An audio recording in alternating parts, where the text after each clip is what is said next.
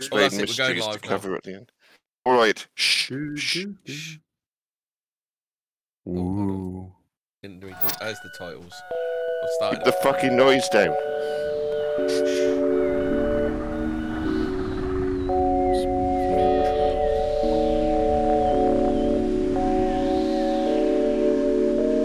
You opened it.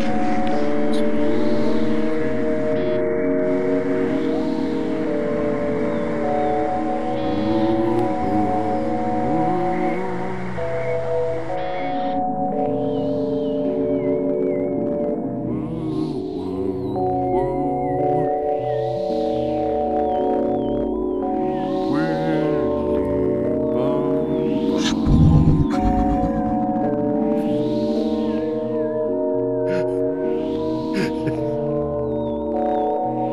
Very spooky.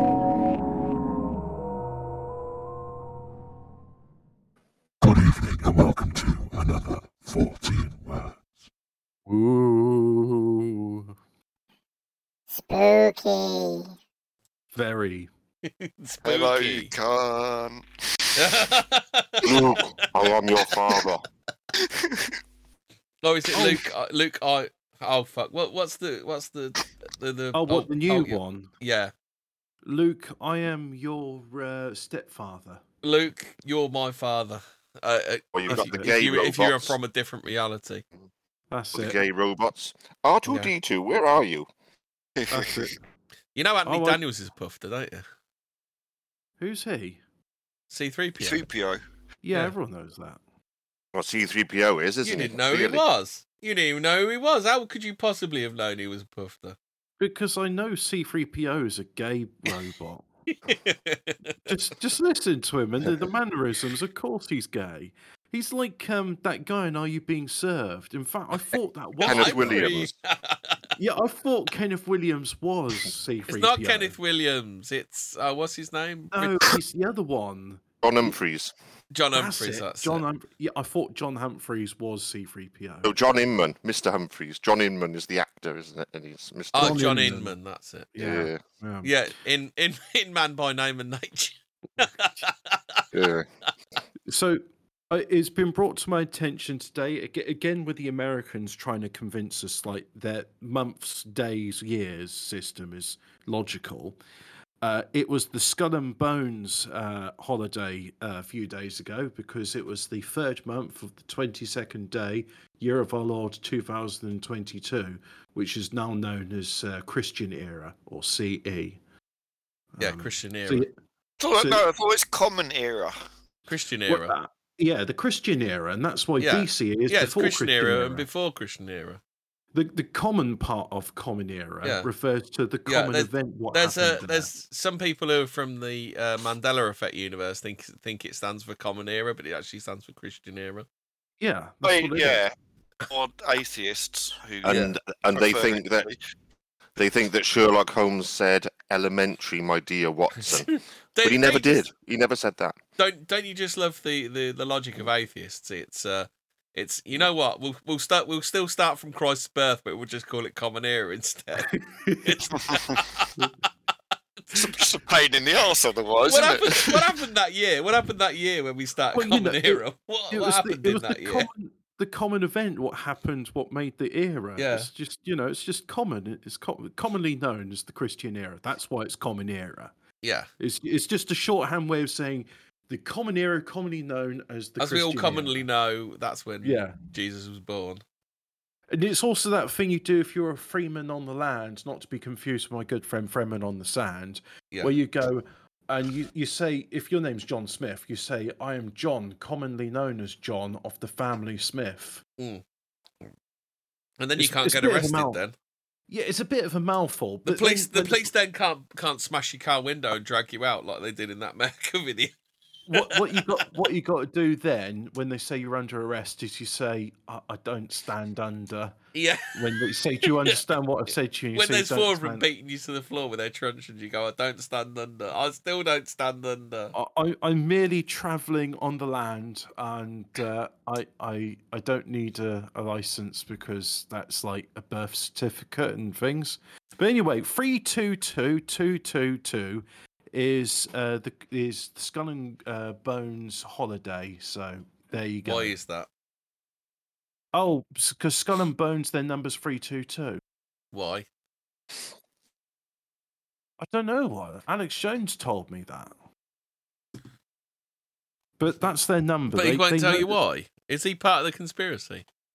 That's the thing. I mean, why is it that Skull and Bones have the number 322 as their call sign?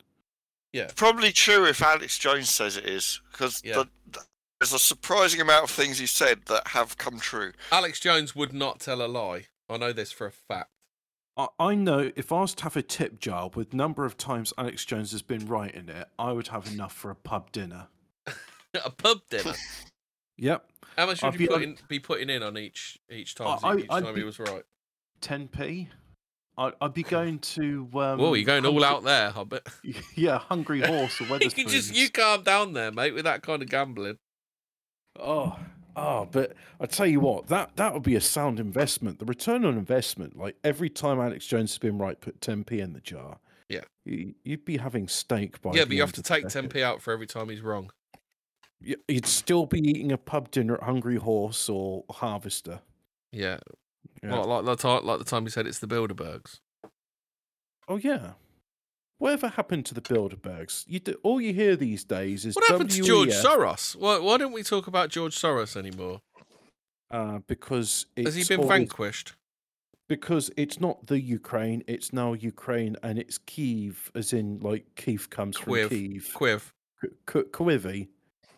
Is this the new Kyiv? Jose, the curse of Cuervo. Don't you remember? It was the haircut that Elvis had, wasn't it? Quiv. Quiv. Speaking of Quiv. haircuts and Hungry Horse, I used to go to a Hungry Horse in Farnborough, and they had the mullet family. The man, wife, and his daughter all had mullets. The daughter had a mullet.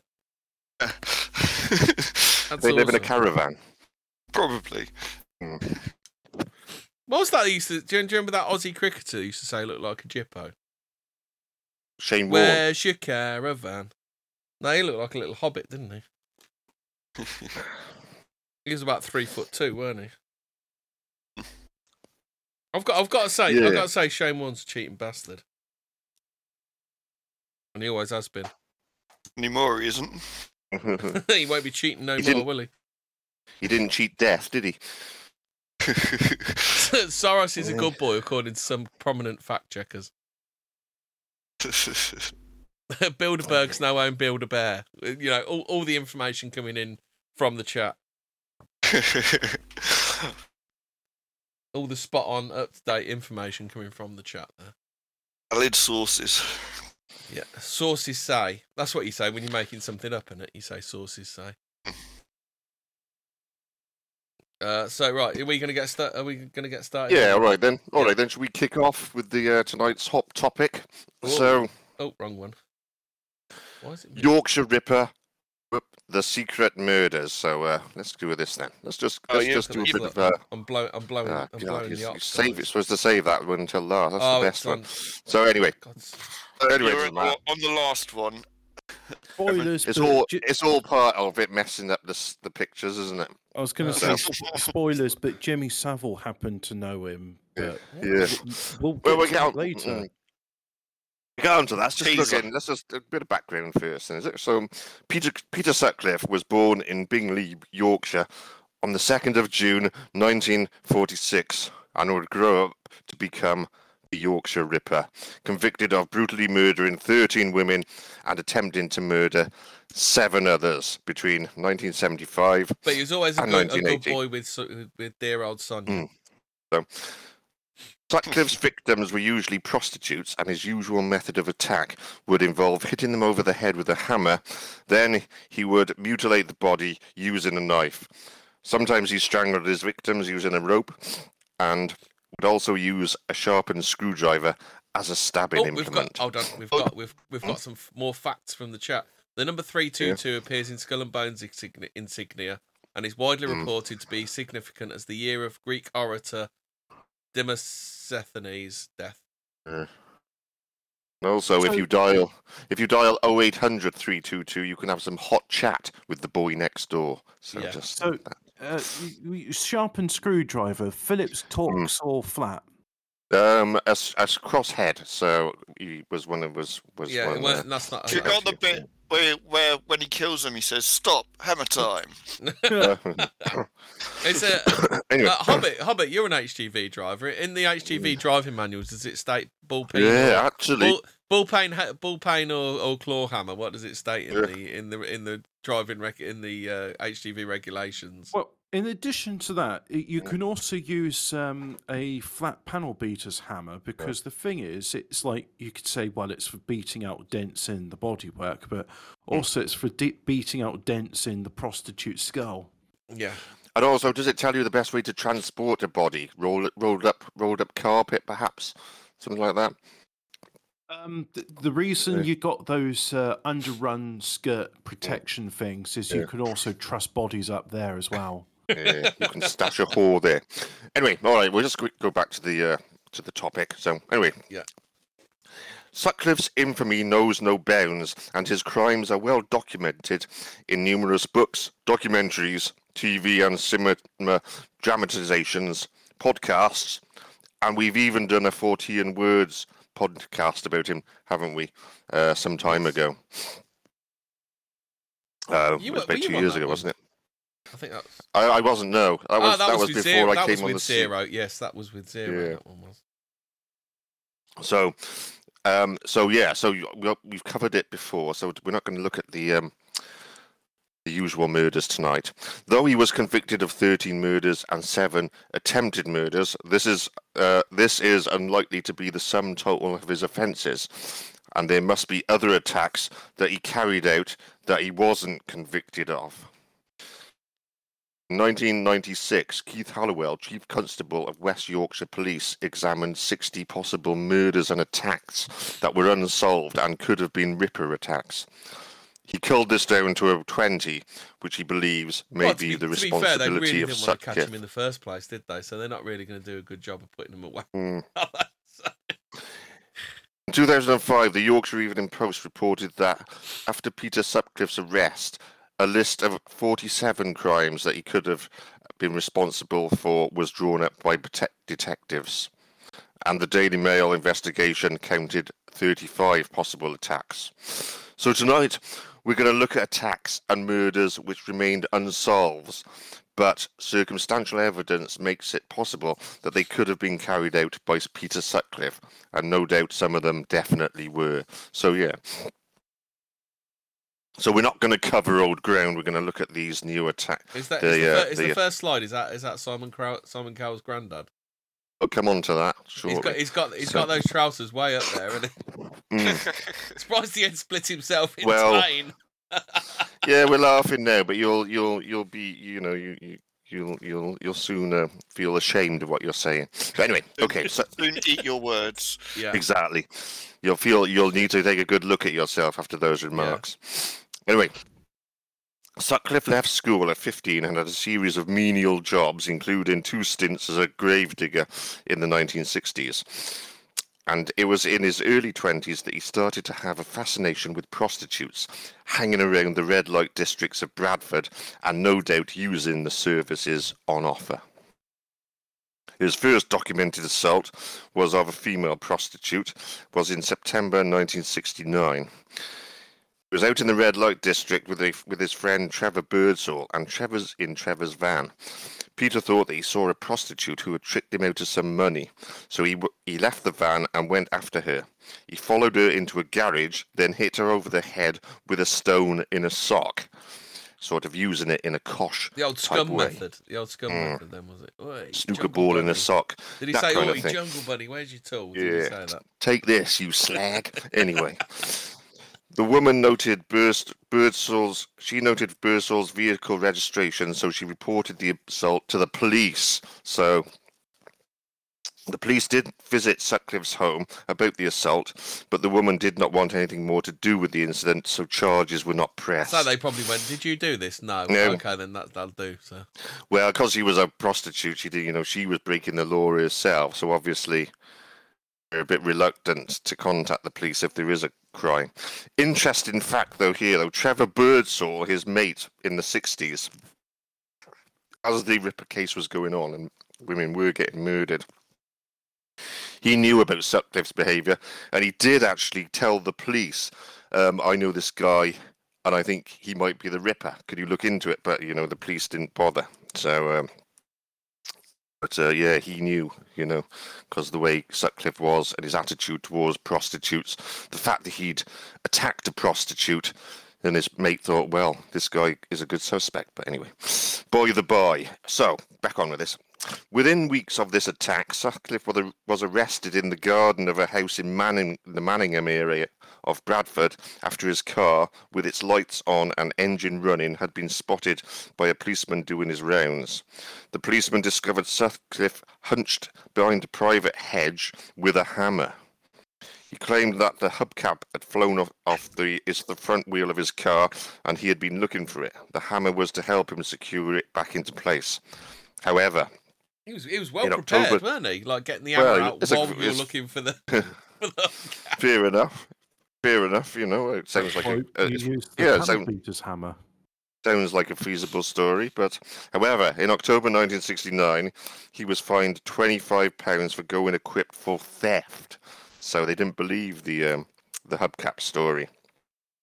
The real reason for Sutcliffe being out with a hammer that night was that he wanted to attack a prostitute. So there's some early signs in the late 60s. Someone told him to hit the road. Hey. Yeah. So, this, signs there that he's... a wrong one. Yeah, exactly.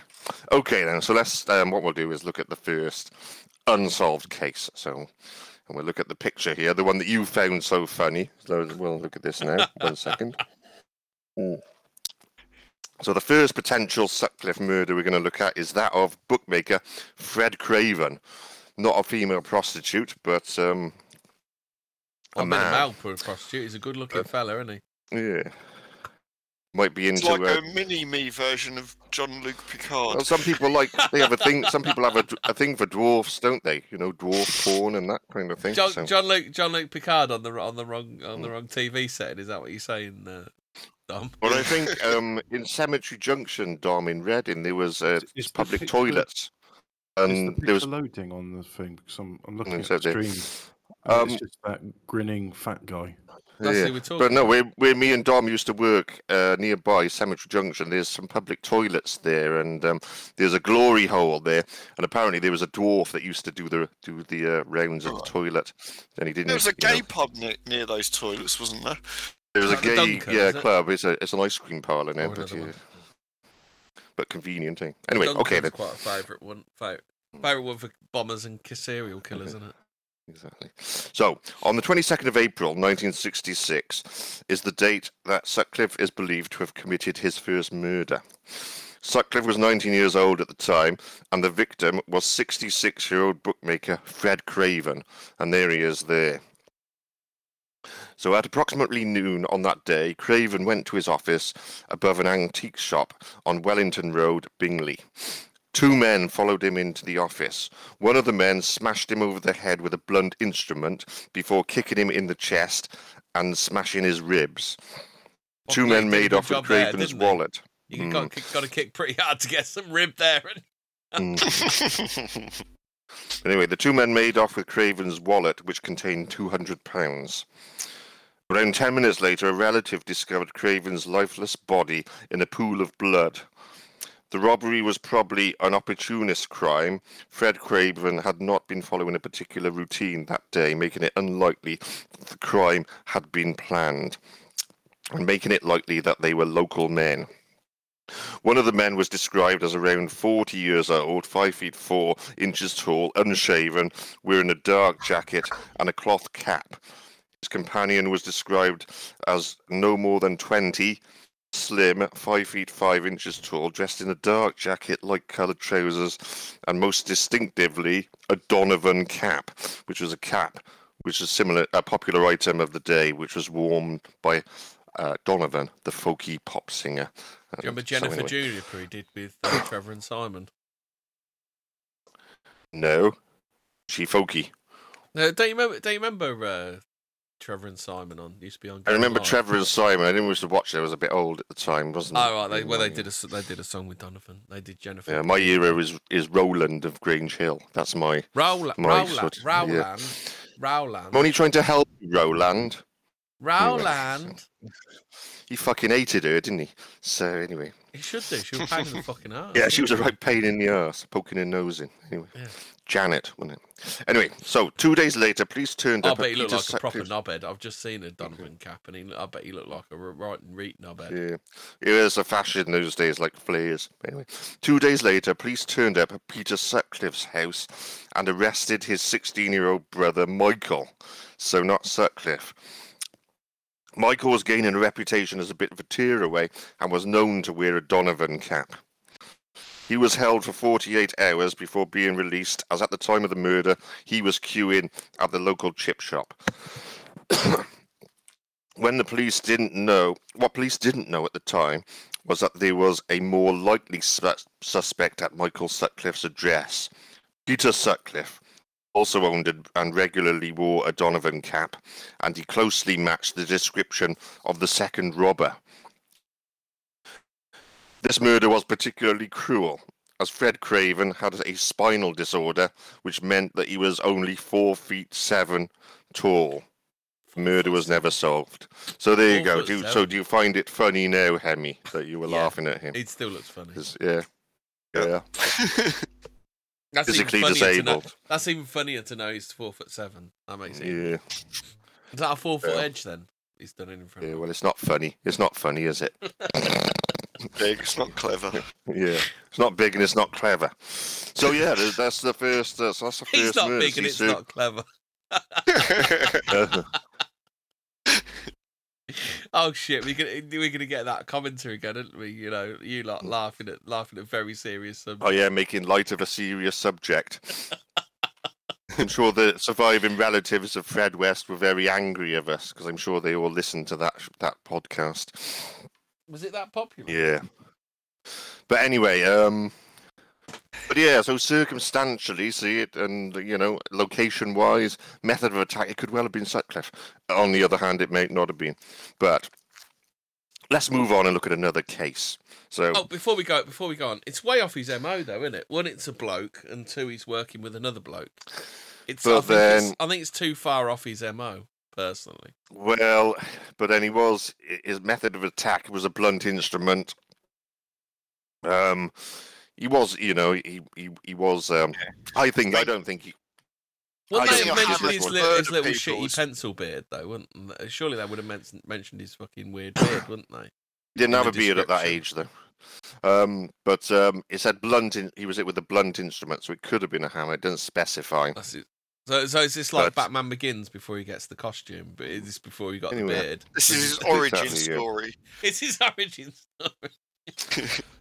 Let's look at the next unsolved case that could have been carried out by Sutcliffe. So, John Tomey, another bloke, was a 27-year-old, slightly built man who earned a living as a taxi driver in the Leeds area. I just think, like you're saying, another bloke. I just think it's too far because serial killers get quite set in their way. They don't practice on blokes and then go to women, do they? Well, they're quite stuck in their ways, aren't they? Generally, unless they're like a they are. But they evolve, and the method of the use of a hammer was very unusual. Yeah. Like I say, it's Batman Begins, so he probably would have used the knife first. If he wanted to carry out a sexual crime on a woman, then he would have used a hammer. But also, maybe if he wanted to carry out just a general robbery, and his method of his chosen weapon could well have been a hammer. He's probably trying out different things, and then when he got to the prostitutes, he thought, "Oh, I'll stick with this."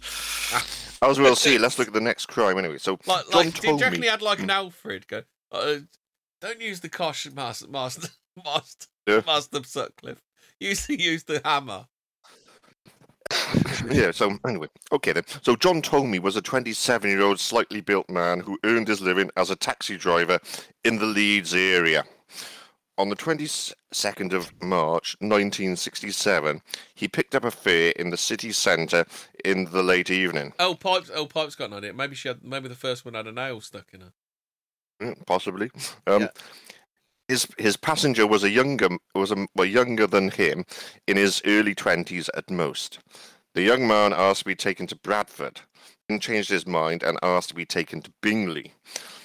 As they approached the town, Mr. Tomey stopped under a street lamp to show his fare the rate card. So to show him how much. At which point he got a clear look. Yeah, he got a clear look at the man's face. He had dark hair and a beard, and his accent was clearly local. The man then said he had no money to pay his fare, but told Tomey to drive 20 miles to Nelson, where his aunt would pay the fare.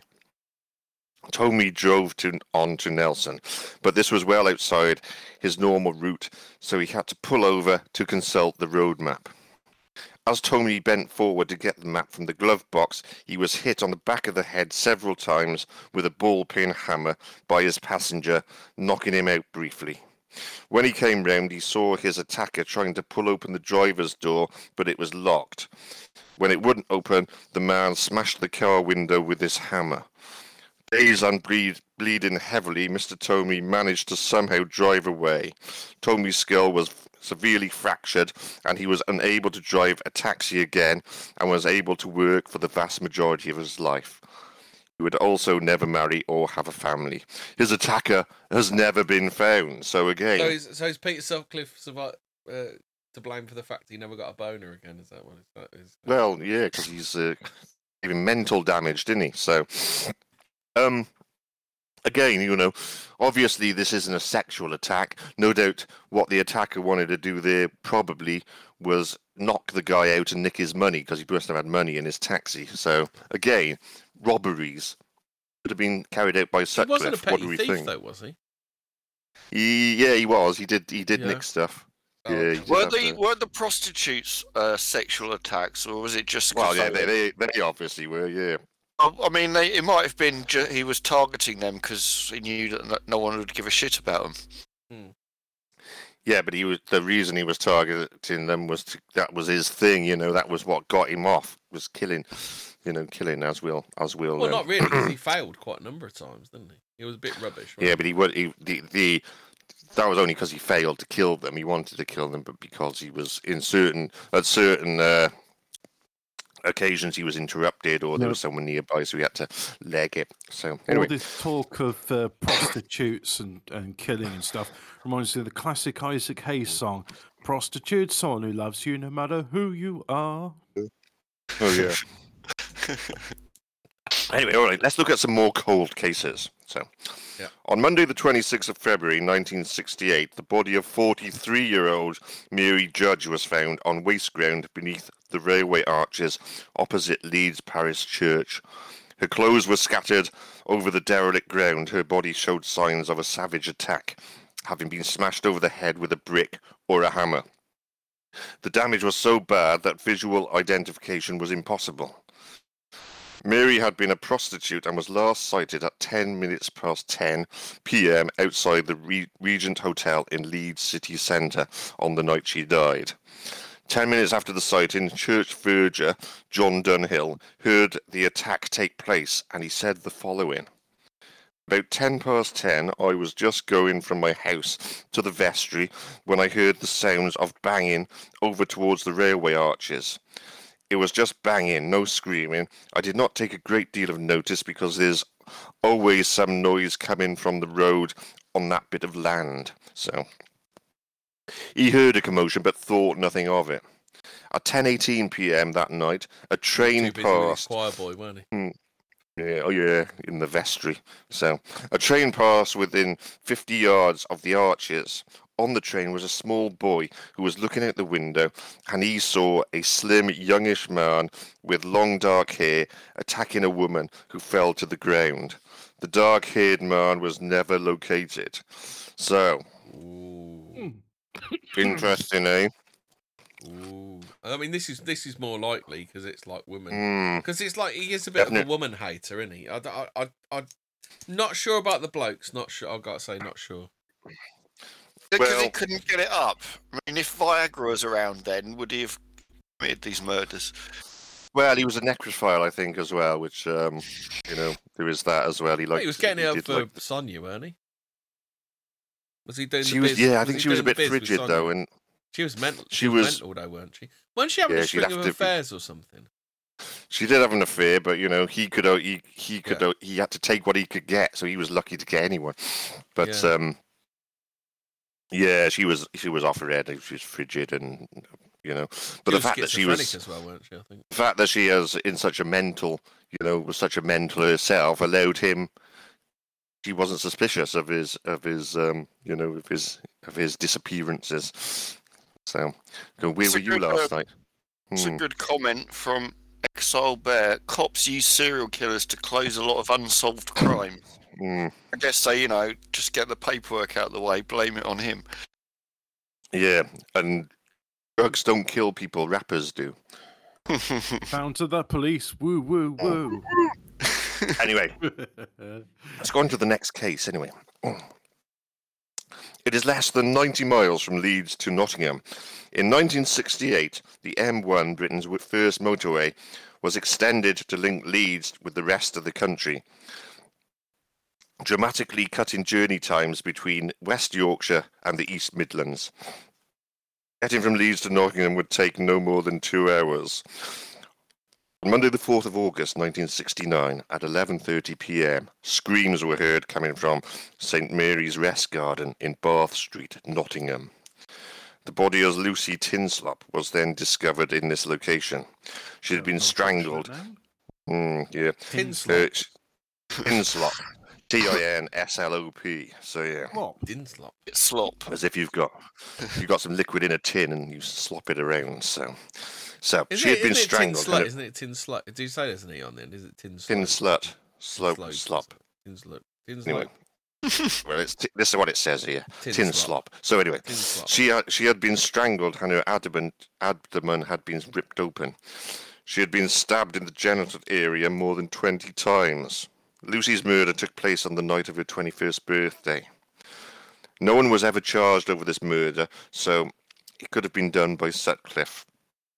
Could it have been done by Sutcliffe? The method of attack bears some trademarks of his, and it was at the time in his life when he was mobile. So this would have been shortly after he passed his driving test, taking full advantage. Where does this fit in with murder? Because like his first few weren't even murders. He just whacked him in the head, didn't he?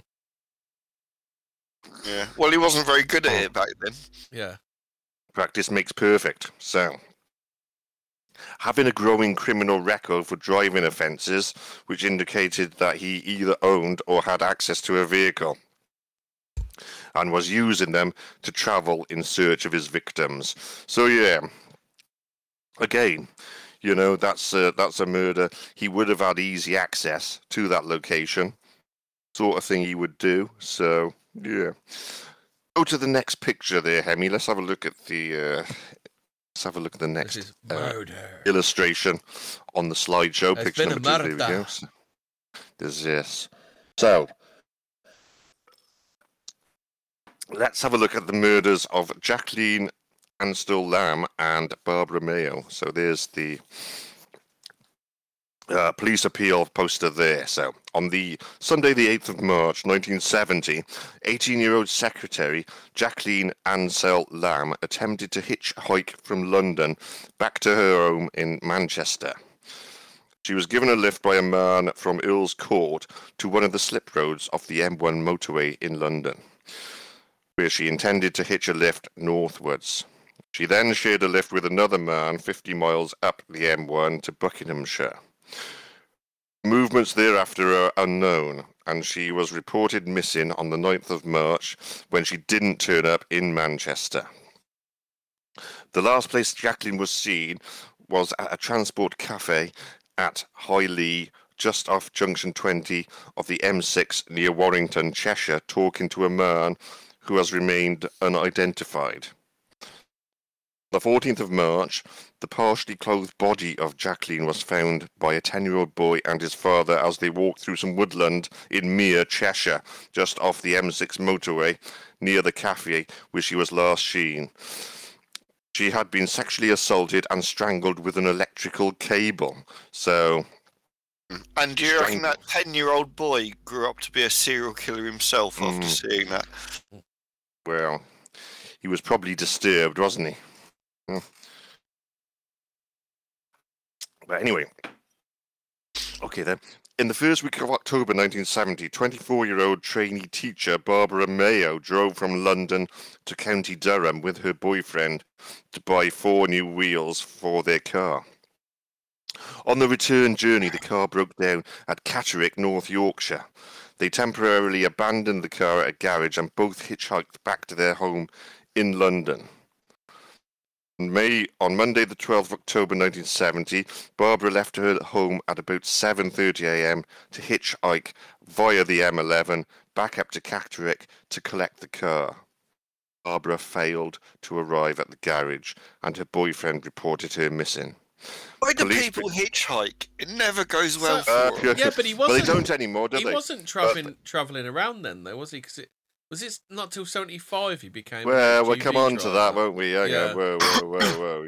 I'm just gonna tie up these two shortly. Oh, okay But then. yeah, but hitchhiking, it's not so common these days. But it used to be all the rage, didn't it? You could always see Crazy. someone with hitchhiking. I hitchhiked from the West Country to London, actually, Did you in get my younger raped? days.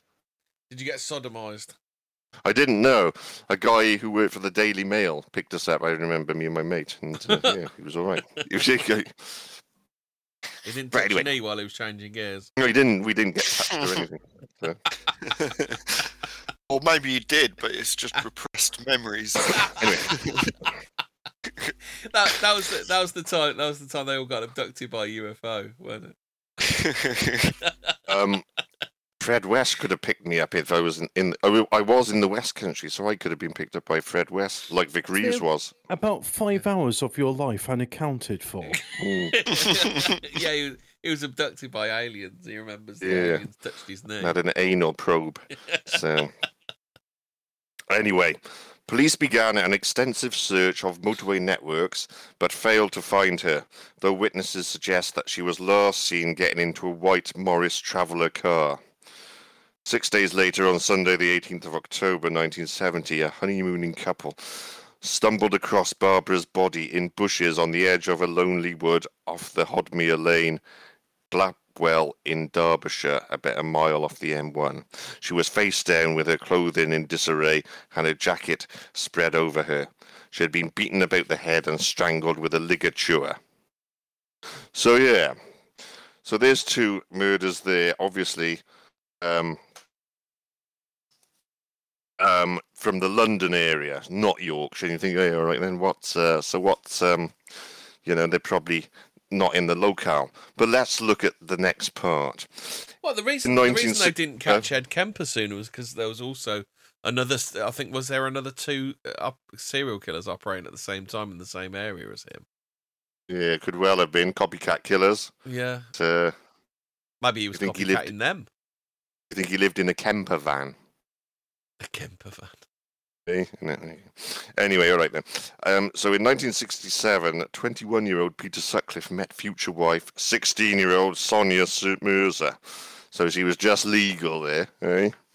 So they eventually married in 1974. In 1970, Sonia moved to London to attend teacher training college, her first term being in September of that year. This meant that Peter and Sonia would be apart, and Peter would make frequent trips from Bradford to London via the M1 to visit Sonia. So this is making sense now, isn't it? Eh? Okay. Dates, location, opportunity, and modus operandi make Jacqueline Ansel Lamb and Barbara Mayo both possible victims of the Yorkshire Ripper. Also, at the time of Barbara Mayo's murder, Peter Sutcliffe did own a white Morris Traveller car, a vehicle in which she was last seen. So, yeah. Go to the next picture there, Hemi. Let's have a look at such a vehicle. So, Ooh, that's a up beauty, there. that isn't it? Look at isn't that. it? My mum used to have one, actually. I bet he was slaying pussy in that, weren't he? To be honest, it was quite a good, cheap little, car. He wasn't great, but wasn't, I unironically like the Morris Marina, especially with the wood paneling. I've got photographs of one I saw in Malta. I took picture of remarkable condition. To be fair, that's rusty as fuck. That is, you can see it from here, can't you? That wing's fucked. Why did they have wood on them? Give the Make it more- carpenters something to do. Literally, Made it that's look why. more So they had an luxurious, excuse to isn't have it? a strike. So, wow, we're bolting wood to metal. Everybody out. It's They didn't- literally it's the same reason why so many cars will have drum brakes in the rear and disc brakes in the front, because you could retool the factories, but it'd be so expensive. Mhm. For a lot of cars, you just go, just stick drums in the back and we can keep these factories working. Yeah. We wouldn't have seat belts. Seat belts were a luxury. So, yeah, but anyway. So he was there you slaying go. pussy literally in that car. Then. Anyway, after Sutcliffe's arrest in 1981, he was questioned by detectives about these two murders, but was can I finally give you- eliminated. Can I slip in a slip in a joke. quote from Funny. No, this is a quote. It is almost a joke. This is Jim Hobson, a senior West Yorkshire detective. He says the perpetrator has made it clear that he hates prostitutes. Many people do. We as a police force will continue to arrest prostitutes, but the Ripper's now killing innocent girls. That indicates your mental state and that you're in urgent need of medical attention. You've made your point. Give yourself up before another innocent woman It's like, we're okay with you murdering prostitutes, but now you're killing civilians. It's got to stop. That's kind of that was the attitude of the Yorkshire police. Yeah, but it wasn't, though, because just prostitutes were the easiest targets. But, Yeah. he was eventually he was Well, you can see murdering anyone. from that comment there. This is like they are an easy target because the police that literally Oh, yeah, don't obviously, give a fuck until you start you can get them. killing What civilians. you've got to do is, you can entice them into your car. They're alone, so easy for him to do. Anyway, after Sutcliffe's arrest in 1981, he was questioned by detectives about these two murders, but was finally eliminated from the investigation due to lack of solid evidence. The murders remain unsolved. So there you go. But I bet there's a lot of liquid evidence, though. Yeah. Oh, God. So yeah, a lot of DNA. Shame DNA wasn't wasn't that common in those days. A lot find the of person. people used to keep. A lot of police forces used to keep stuff, and they've actually caught people by re-examining. They kept the I'm Jack letters, didn't they? And he got banged up many years later. Yeah, they for caught that. him eventually. He's didn't dead they? now. Yeah, but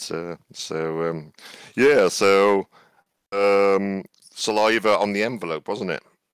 Oh, was it? Is And- that how they caught him? Was it? Yeah. So for those of you that don't know, we're not gonna cover this in the show, so we can discuss this. During the Ripper investigation, there were letters and a tape sent from just someone mucking about saying that they were the Ripper. People do these things, they get off on it, but for some reason, the police took it seriously. So, and this sort of derailed the investigation, basically allowing Sutcliffe to kill more because they were after the wrong person. Never caught the guy, but as DNA technology progressed over the years, it was 2006, I think it was. They got DNA off the envelopes. What was his The name? letters were Wearside sent Jack. in. I'll just have a look. Yeah, Wearside Jack. They got DNA off the envelopes that the letters were sent in, ran it through the DNA database, and it came up with a match. Basically, the guy was being arrested for being drunk and disorderly and was on the database, and that's how they caught him. He's actually dead now, isn't he? But he got 8 years. He finally got banged up for 8 years. Yeah. And it was 20 odd years later. So yeah, pretty good stuff. Yeah, Anyway, March 21st, 2006, Humble was sentenced to 8 years in prison. yeah, he's dead now. But He got out in 2009 after serving 4 years and was given. He was actually given a new identity. well, So in They do August say- 2019, it was reported he died at his home in South Shields on July 30th due to heart failure and the effects of alcoholism. I think it must have affected him that he.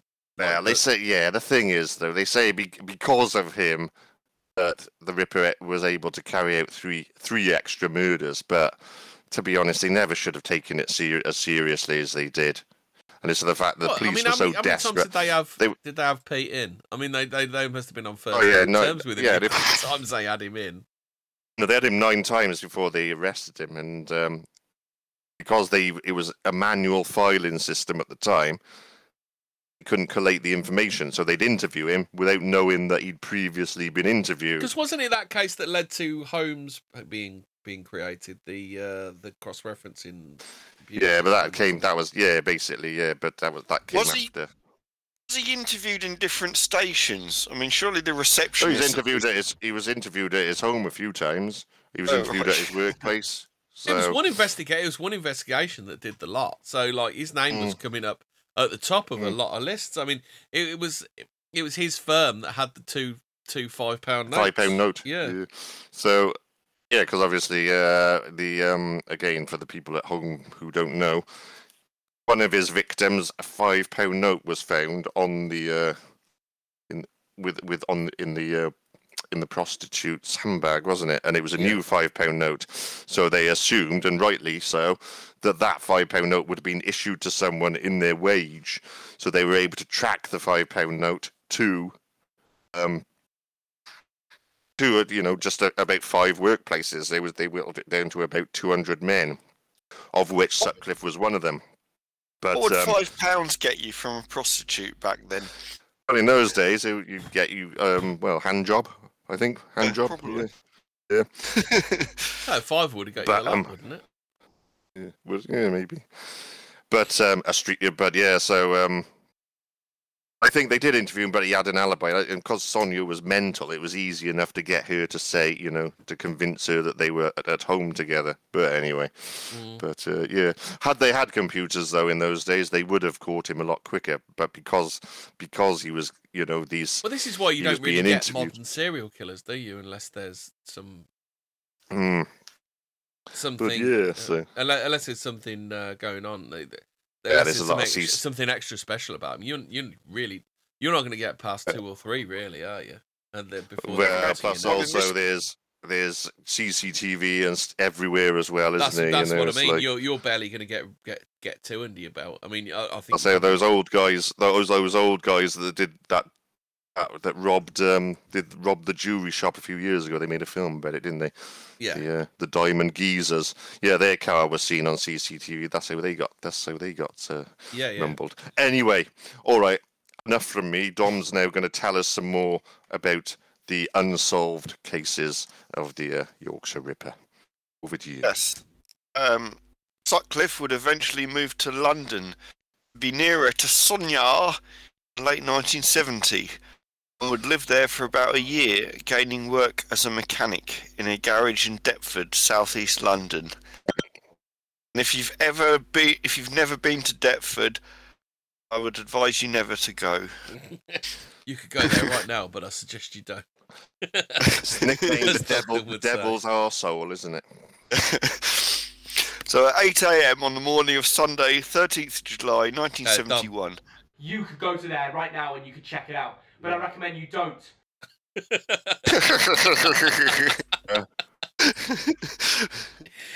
Yes, exactly. 8 a.m. on the morning of Sunday, 30th July 1971, a 15-year-old schoolboy doing his paper round in South Ruislip, London, came across the corpse of a young woman when he took a shortcut to Stonefield Park. Clothes had been strewn around and there was blood everywhere. The Met identified the dead woman as 29-year-old secretary Gloria Booth. Gloria earned extra cash by working part-time as a barmaid in the White Hart pub opposite South Ruislip Park. On the 12th of June 1971, Gloria left White Hart at 11:30 p.m. Eyewitnesses told police that she was seen walking towards the A40 roundabout in Ruislip. At 11:50, Gloria made a phone call from the phone box on Western Avenue. the barman of the nearby Viking pub, with whom she had agreed to go to a party that night. They could finalise the arrangements, the line cut out. 12:30 a.m, Gloria was seen standing outside the Viking pub, apparently waiting for the barman. Eyewitnesses told police that they had noticed her talking to a man of shortish height who was wearing dark clothing. Around 1 a.m, Gloria was seen on Nairn Road beside Stonefield Park. A footpath ran parallel with the road along the hedge outside the recreation ground where, within 2 hours, she would be attacked and killed. An autopsy showed that Gloria had been strangled to death and other damage to the body had taken place after she had died. Bite marks were discovered which showed her attacker as having a gap in their front teeth, a characteristic associated with Peter Sutcliffe. There was also evidence that the attacker had masturbated at the scene. The method of attack and treatment of the body shows the hallmarks of a Yorkshire Ripper attack. Small traces of motor oil were discovered on the body, and this would tie in with the Sutcliffe's job in a garage at the time. The case was never solved. Very circumstantial, that one. Yeah, well, bite marks, I reckon it was probably a werewolf. But he had a gap in his front teeth. Do you remember that other case where the woman was murdered and they found it through paint chippings or something? Was that Jack the Stripper? That wasn't Jack the Stripper, was it? It was someone else. Jack the Stripper. I don't think it was Jack the Stripper. Was it? Was a woman. Was it done by the murdering infant, Jack the Nipper? Jack the Nipper Ellis, from the evil timeline. Oh yeah, no, Nipper Ellis. Didn't he catch the craze? But yeah, that's what I mean. Jack the Nipper Ellis. Or basically, anything that rhymes with Ripper, you can make one up if you want. But anyway, it's up to you. Yeah. if he dips what about the serial? What about the Dipper? Or the serial killer that used to take LSD, Jack the Tripper. We could do this all night now. Or the pikey serial killer, Jack the Tripper. Yay! What about 2 points for your team. What about Jack the Ripper's sailor cousin? Jack the Clipper. Yeah, 2 points to that team. Or Jack the Ripper's Jewish cousin, Jack the Clipper, Jack the Coin Clipper. I think the most notorious of all these killers is before this method of execution, Jack the Zipper. You don't know how that's done. That's Jack the Zipper was the one that used to kill people with his lighter, wasn't it? Stabbed them with a lighter. Well, I was thinking. Jack the Zippo, that is, isn't it? No, Jack the Zipper is the impromptu circumcision time. Yeah. or the man who used to overfeed people with fish, Jack the Kipper.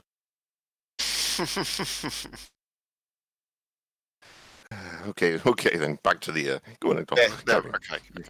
Friday, 17th of on Friday, December the 29th, 1972, in Wakefield, 17-year-old secretary Dolly Gray left a pub where she had been drinking and made her way home alone. As she walked, she became aware that she was being followed. Looking behind her, she saw a man with staring eyes, dark longish hair and a beard. Dolly quickened her walk to try and shake off her pursuer. As she approached her home, she was grabbed from behind. Screaming loudly, her attacker covered her mouth, telling her to shut up, and punched her on the back of the head as she screamed again. Isn't that the donkey punch? Yeah. Anyway, she was then shoved against a wall, at which point a prison officer heard the commotion and came running out of his house to help. He ran after the attacker but failed to catch him. Dolly was able to provide a photo fit of the man. If we can see the next picture, please. Let's have a look at the photo fit. Jesus. Look familiar? It's Jesus. It is Jesus. Looks like Charles Manson, yeah. Or Billy Connolly. We used to kill the woman and then do a jobby. Oh, we missed one. The dolphin killer, Jack the Flipper. Oh yeah. Good one. he Who was- was that then? Who did that one? HP. Oh no, D 2017. Oh no, it's not. It's Damien. Sorry. Yeah, Okay, we'll send him a T-shirt then. Yeah. yeah. Okay. Mug. Send him a 14 words mug. Yeah. right, Hemi was such a thing. Bobblehead. Let me bobble. Right, Or a Jack bong. the Ripper bobblehead. That's what you can have. 14 words bong, perhaps. I'll drink to that. He was described as 5 feet 10 inches tall, in his mid-20s, with long dark hair, dark eyebrows, and a beard and moustache. Sutcliffe's arrest in 1981, Dolly believed that he was the one who had attacked her. Mm. Well, it is a likeness. It is a likeness of him there. Trouble is, though. What year was this? Is it the 70s? Like a man with beard and long hair? Yeah, that's the trouble. The attacker wore flared trousers. That narrows it down a bit. Flared trousers and airplane collar. Yeah. Oh, does anyone remember Ivan Dobsky from Monkey Dusk? He a 70s serial killer. Mm. He had Doesn't ring a he bell. had a space hopper, Mr. Hoppy. Anyway, at some point in 1971, Sutcliffe would have moved from London back to Bradford, while Sonia continued her studies in London and started her second year in September 1971. Oh, what about Sutcliffe the other serial killer with the big beard and the tattoos? Jack the Hipster. Who liked coffee? Who liked paying £8 for a coffee? Sutcliffe told her that he would travel down to see her as often as possible. April 1972, Sonia had 2 weeks off from college, so she returned to Bradford for the break. Sutcliffe drove her back to London after this period on the 17th of April. The following day, a 22-year-old woman was found barely alive in undergrowth beside a lay-by near Hemel Hempstead. Mary Burke was a drifter and truck hopper. 6:30 p.m. on the 18th of April Was 1970. Sonia and Peter travelling separately or together? He was no, they travelled together, isn't it? He would drive her. He would drive her to London. He'd drop her off for her studies because she was a mental. She couldn't be in charge of a car. But she was coming back though, wasn't she? Which means they'd be together in the car, wouldn't they? No, he he would would take her. This was No, the he would next take her. day, so he took Yeah. her back to London. He probably stayed around for a bit. Oh right, okay, Yeah. yeah. So I'm just trying to be the I'm just trying to be the Snopes in the room. The cat in the manger. Well, Yeah. you won't catch us out. We've got it all sus. So. Yeah. Stick to names which rhyme with Ripper. I'm just being the Snope. Actually, Snake in the if he wasn't grass. convicted of it, it means he didn't do it. Yeah, that's the whole point of it, isn't it? Anyway, go on. Anyway, you're quite funny with all these Jack the Ripper names. Is your name Jack the Quipper? Ah, So, Marie Burke, drifter and a truck hopper, at 6:30 p.m. on the 18th of April 1972, she was spotted thumbing a lift at the start of the M1 in the North London suburb of Brent Cross. 2 hours later, an off-duty policeman discovered her in some bushes beside the A414. She was unconscious but still breathing. right. But it could have What been about the killer. that serial killer that used to drown people, Jack the Dipper? Right. Or the serial killer that used to wear comfortable shoes in the house, Jack the Slipper. Anyway, go on. Oh, school. Oh God, this is right up your street, Ian. School bully serial killer, Jack the Gripper. You remember Gripper? Right. I'm going through the shit. I missed that. I'm going through the alphabet and I missed that. Actually, I was surprised with that one. Anyway, go on. Back to the story. Marie had severe wounds to the back of her head, had been caused by a blunt instrument, and she spent 3 weeks in a coma, hovering between life and death. When she did awake, she had no memory of the attacker or the events leading up to it. Marie Burke left dead by the Yorkshire Ripper. Attacks had the hallmarks of a Ripper attack. There can be no certainty that there will be many more victims to come. And it is entirely like his first one was 19. So I've just had a quick look, and his first one was 1969, and then you're expected to think he goes a whole 5 years without doing anything. So. Yeah, he must have been up to something. Yeah, it's uncontrollable, the urge. So even if he didn't kill, he would have tried or done something along those lines. Sonia probably did his head in, didn't she? Always playing that trumpet. R.S. Maybe all these women were just Karens. Yeah. Yeah, I did a Sonia from EastEnders joke there, lads. I said she was always playing the trumpet. Oh yeah, I saw that episode. Yeah. You were lesbian. Do you want to play the trumpet or whatever? Ricky wasn't. What's you thinking, Sonia? Sonia. 1 minute you're a lesbian, the next minute you're playing the trumpet. Yeah. I don't know. Is that a euphemism for something? Okay, if we can go on to the next picture. Oh, hold on a sec. So look at that then. Oh, look at that! What a beauty! As we can see, that was Malcolm McDowell from Planet of the Apes, without the makeup on. Is that a man or a woman? Just it's a German helmet. on the. That's a. Do you remember that guy on? It was the guy on Twitter who used to do the well ends. Did you ever watch him? Hashtag well end. Like a well end is like a Paul Weller like haircut. So they call it. Oh right. So they're a bell end and a Paul with a Paul Weller haircut. So they're a well end. But that was the haircut. That was the haircut of the 70s.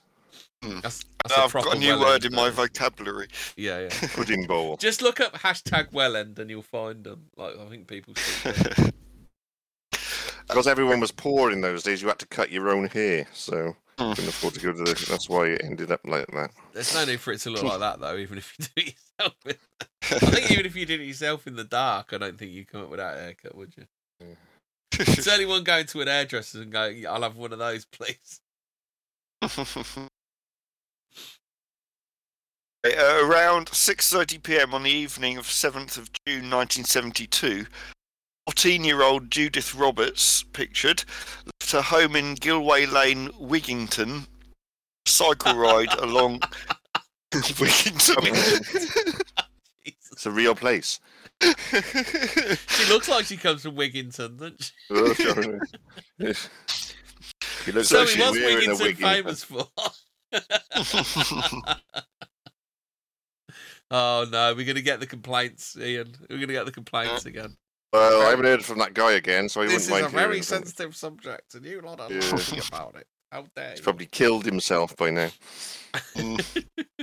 Probably dead, that guy, so yeah, that's why we haven't heard from him. He probably heard the episode about jerk-off crystals and had a heart attack. Yeah. That was too much for him.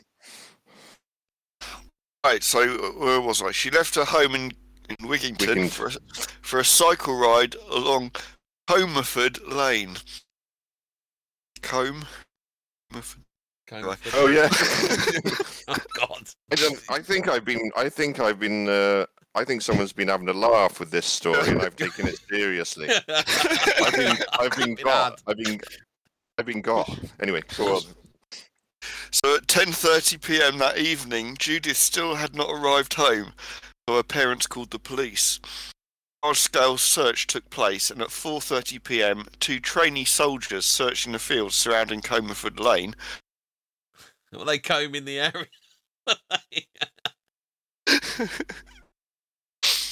The body was hidden behind a 12-foot hedge and was covered with leaves, fertiliser sacks, and a sheet of asbestos. And they still couldn't cover up her bad hairdo. She was discovered less than a mile from her home. Judith had been attacked from behind with a heavy blunt instrument, and her skull was fractured into 18 pieces. Witness said he had seen a man wearing work clothes and Wellington boots walking and talking to Judith at the Vistry end of Comerford Lane. Another witness described seeing a Morris Minor car on the lane. Sutcliffe had already established a habit of approaching and talking with his victims before smashing them over the back of the head. He also owned a Morris Minor. By a description matching that of Sutcliffe's, Andrew Evans, 17-year-old soldier with learning difficulties, was arrested for the murder of Judith Roberts. I thought you were going to say he was arrested for giving her a haircut. Suffering delusional depression, Evans confessed to Roberts' murder, and although he had retracted his statement, he was jailed for 25 years. In 1997, his conviction Is was that what police quashed. used to do in the 70s? They just find the local retard and just fucking stick him up. Yeah, they just find someone who's not likely to ask for a lawyer. Yeah. Basically. It's like, was it Stefan Kitchko was the same, weren't he? He weren't full ticket, was he? And he got And stick Barry George as well. Barry George was Hey, the Barry same. George. And I bet, come on, but he's talking about Barry George now. Barry George definitely yeah. killed Jill Dando. Barry George is basically 007. Yeah. And he jumped done. 3 double-decker buses on roller skates. And you're saying that he can barely lift a gun? But no, he didn't do that murder. I can't believe that he was locked up for that. But and at the time, I was following the case, and I didn't believe it. But that it would happen these Barry days George, anyway. though, he jumped 3 double-decker buses on roller skates. That's an actual Does- fact. That really is Yeah. a thing. I suppose so, Barry yeah. George did the double block. does make he sense. convinced them that he did it. Convinced them that he didn't do it because he was too much of a retard. But like me and Hobbit are onto him, haven't we, Hobbit?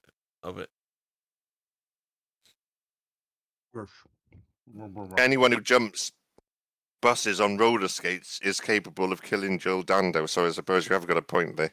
Yeah, I mean, how can Yeah, you, right. jump Just that. 3 double-decker buses yet be too retarded to lift the gun? he was It mountain don't make climbing. sense. He was translating Sumerian into ancient Greek. He did it all, but he was functionally retired. It's like, oh yeah, he's only got an IQ of 74. Yeah, we're not having none of your Snipes business with Barry George, Ian. All right, fair enough. Anyway, this particular retard in question had his conviction quashed in 1997. He was awarded 1 million squids in At least they compensation. did it in a timely manner, didn't they? Jesus. Anyway, let's move on to some more unsolved He's cases. still haunted by that haircut to this day. Barry George did get a good payoff though, and he was did. inside This for 8 is- years. I this think is Barry George is literally 007, isn't he? But he's fucking loaded now. That money was basically hush money. MI6 said, here's a briefcase of unmarked, non-sequential 20 and £50 notes. Now fuck off. good job. At noon on Wednesday, the 12th of September 1973, 32-year-old office worker Wendy Sewell left her office at the Forestry Commission in Bakewell, Derbyshire, headed for the local cemetery at Yeld Road. Why Wendy went to the cemetery that lunchtime is not clear. A work colleague said that she was overheard talking in her office to an unknown man who had a distinctive high-pitched voice. Shortly afterwards, she told her boss that she was stepping out to get some air and began to make her way to the cemetery. At 12:50 p.m, she was seen by several people entering the graveyard through the main entrance on Yeld Road. At the same time, a 17-year-old cemetery worker called Stephen Downing was about to leave the burial ground to walk home for his lunch break. Just after 1 p.m, Wendy Sewell was subjected to a sustained frenzied attack close to the consecrated chapel in the cemetery grounds. He was garroted with a ligature and smashed on the back of the head from behind at least 8 times with a pickaxe handle. A few minutes later, Stephen Downing walked back up Yeld Road and found Wendy lay face down and heavily bloodstained but still alive, lying on the footpath in the cemetery. Downing went to get help and Wendy was taken to hospital. She went into a coma and died 2 days later. From the onset, Derbyshire Police viewed Downing as the prime suspect. Though Downing was 17 at the time, he had learning difficulties. see a pattern emerging, and had a reading age of an 11-year-old. There's blood of the victim on Stephen's clothes, but this got there when he tried to help her. For a miscarriage of justice, Stephen Downing served 27 years for the murder. So I think the moral of this story, if you discover a body, don't report it to the police. So in 2002, Downing's conviction was quashed and he was awarded 750,000 squids in compensation. It had been described as one of Britain's worst miscarriages of justice. Further evidence had shown that Wendy Sewell was also garroted before being beaten, methods used by Peter Sutcliffe. He was probably disturbed before he could finish the job off, and Stephen Downing found himself in the wrong place at the wrong time. That's a bastard, isn't it? So, yes. Over to you, Ian. Okay then, so yeah, circumstantially, there's again, could have been Sutcliffe. Graveyard as well, which he liked. Anyway, okay then. So let's run with some more cases. So let's go on to the next one. Oh, wait, still sticking to the bad haircut picture. We'll just admire that for the moment. We'll change it in a bit, but we'll just keep that there just to remind us of how things were in those days.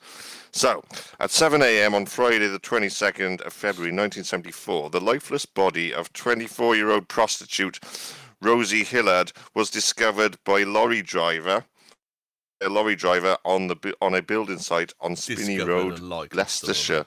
Yeah. She had been strangled, and her skull had been shattered from behind, probably with a hammer. Is there no honour amongst lorry drivers? He should have recognised the fellow lorry driver's work, shouldn't he, and kept stum.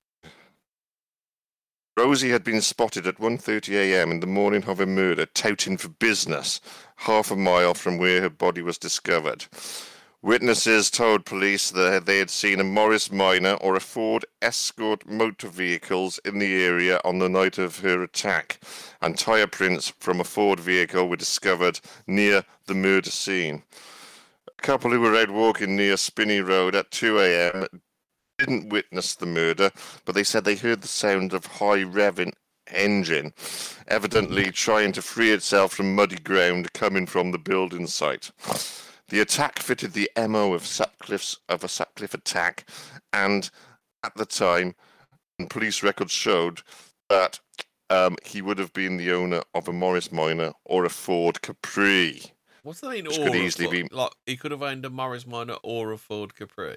Yeah, obviously around this time, obviously records show that around this time he was the owner of those vehicles.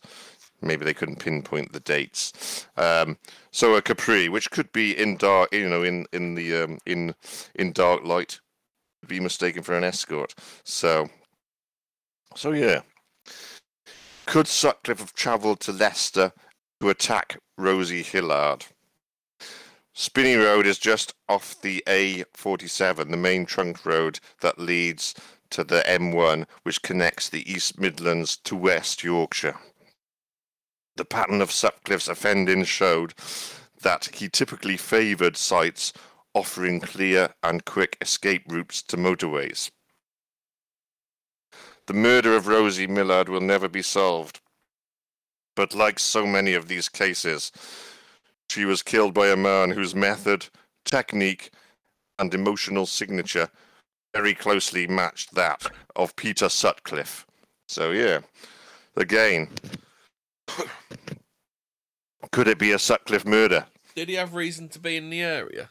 In that area? Well, he had access to the area, see, so we don't know, maybe... Well, I don't know, he has access to the whole of the United Kingdom, doesn't he? Did he have kind of... have they got any kind of movement? But ease of access to, with the new motorways, he could do it in less than an hour from where he lived, sort of thing. Obviously, if it was a murder in Cornwall, then it would be a bit more difficult. But anyway, plus around this time he would have been working as a lorry driver as well, so he would be travelling around. So yeah. So let's just look at another crime. Bear with me. So, On Friday, the 1st of March 1974, 37-year-old typist Kay O'Connor was at her home at number 8 Wickham Road, Colchester, Essex. At around 4 p.m, a neighbour heard strange noises coming from Kay's kitchen. She peered through the back window and saw Kay lying in a pool of blood on the kitchen floor. When the police arrived at the scene, they discovered that Kay had been strangled, then stabbed, kicked, and punched in a frenzied attack. The murder had been carried out brutally and quickly, giving her no chance to scream, let alone crawl for help. A large-scale police investigation into the crime proved fruitless. Reports of a man seen in the area at the time of Kay's murder described the suspect as around 5'6" tall, of medium build, and wearing heavy work clothes. His most noticeable feature was a pair of large, bushy sideburns that almost met at the corners of his mouth. No arrest was made, and the murder remains unsolved. Though Sutcliffe lived more than 200 miles from this crime scene, his sister did happen to live less than 50 miles away in neighbouring Cambridgeshire, and he would make regular trips to visit her. His most likely and logical route would take him very close to Colchester, and these factors, and plus Sutcliffe's history of almost identical attacks on other women, should have linked him to this murder. But it wasn't to be, so... Because the police are Again. shit. Well, it's just method of attack and plus opportunity. You know, could well have been Sutcliffe, could have been someone else, but we'll never know. So Yeah, some of them seem a bit of a stretch, don't they?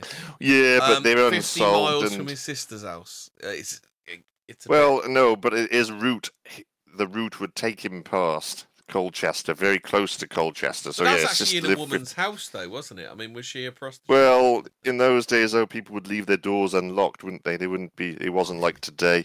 So I don't know. you know. That's I don't know. I think those kind of house invasion type of things. I think those are kind of those seem like they're more done by like absolute like people who've done a lot of checking the area, don't they? Or Yeah. like, well, no, there was, Richard Ramirez, the Night Stalker. He did a lot of house attacks, but he wasn't very meticulous, and his murders were wildly different. So, But he tended to kill a lot of families. He killed entire families, didn't he? He very rarely killed lone women, did he? Hmm. So what But I mean, yeah. what I mean is, would you like randomly rock up, see if a woman's in her kitchen, and Maybe it's she just- was on the game, though. You don't know. Well, Could have that's been. what I'm saying. Was she on the game? Yeah, It didn't specify, and maybe she was on Yeah. the side. You know, there is some of the Sutcliffe attacks, the ones he was convicted of, that were on the game. People didn't know that. Their family didn't even know that until after it happened. So did, I'm not. has anybody asked him why you done it? who? Sutcliffe. Yeah. Well, yeah, and he's head case, isn't he? God Obviously, told him to do it, didn't he? Shits and God. giggles. God, you know, one of his he said he heard voices telling him to do it. God told him to clean up the streets, but you know that's just what he it said. was- No, basically he did it because he was a necrophiliac, and that's what turned him on. Killing women was his, you know, that's what got him going. Basically, Killing women and truck Oh. driving. that's He's what it like was. the reverse gay Dennis Nielsen. Yeah, That's Dennis gay. Nielsen was probably had the same type of thing. But anyway, Dennis let's look at Nielsen only used to kill people after he got blind drunk, though. Yeah, the best- it best seemed time to almost do it, like and he didn't want to do it, didn't it? It was weird with. Yeah. they weren't going to struggle then, though, were they? So. After he got drunk, not his victim. Yeah, Oh, not right them. then. He Well, I got, think he had to get. He got blind drunk before he murdered them. He got them both drunk, didn't he? Anyway, all right, let's look at another case. On Wednesday, the 10th of April, 1974, 17-year-old nanny Caroline Ann left her employer's house at Warner Avenue in the Nottingham suburb of Bramcote. She planned to catch a bus to her home 15 miles away in the village of Kinolton. By 8 p.m., the weather had turned. The night was cloudy and overcast, with visibility rapidly fading. When she didn't arrive home, Nottinghamshire Constabulary began a missing persons inquiry. Caroline was known to have frequently hitchhiked locally, and it was assumed that she had done so that evening. More than 100 officers combed the area with tracker dogs, and appeals were made for sightings. One witness came forward and said that she had seen a girl matching Caroline's description talking to a driver of a lime green coloured Lotus Europa car in Edwalton, roughly halfway between Bramcote and Kinalton. What made the sighting memorable was that the driver had been travelling on the opposite direction and had turned around when he saw the hitchhiking young girl. After a brief conversation, she was seen getting into the vehicle, which drove off southwards along the A46 connecting Nottingham with Leeds. This was possibly the last time that Caroline was seen alive. 20 months later, on the 3rd of December 1975, a walker out for an afternoon shooting found a skeletal and fully decomposed body in Old Dalby Wood in Little Belleville, Leicestershire. The wood was 6 miles from Caroline's home. The corpse was identified by a watch engraved with Caroline's name still clinging to the remains. Must have been a gruesome sight to come across. A post-mortem showed that Caroline had been beaten around the back of the head, though lack of flesh made it difficult to establish if any stabbing or strangulation had taken place. Though Sutcliffe did not own a lime green Lotus at the time of the murder, he did own a lime green Ford Capri. So if we go to the next picture there, Hemi, let's just look at the two cars. This is a comparison. Let's look at the side-by-side comparison and just see if you could be mistaken. Because obviously...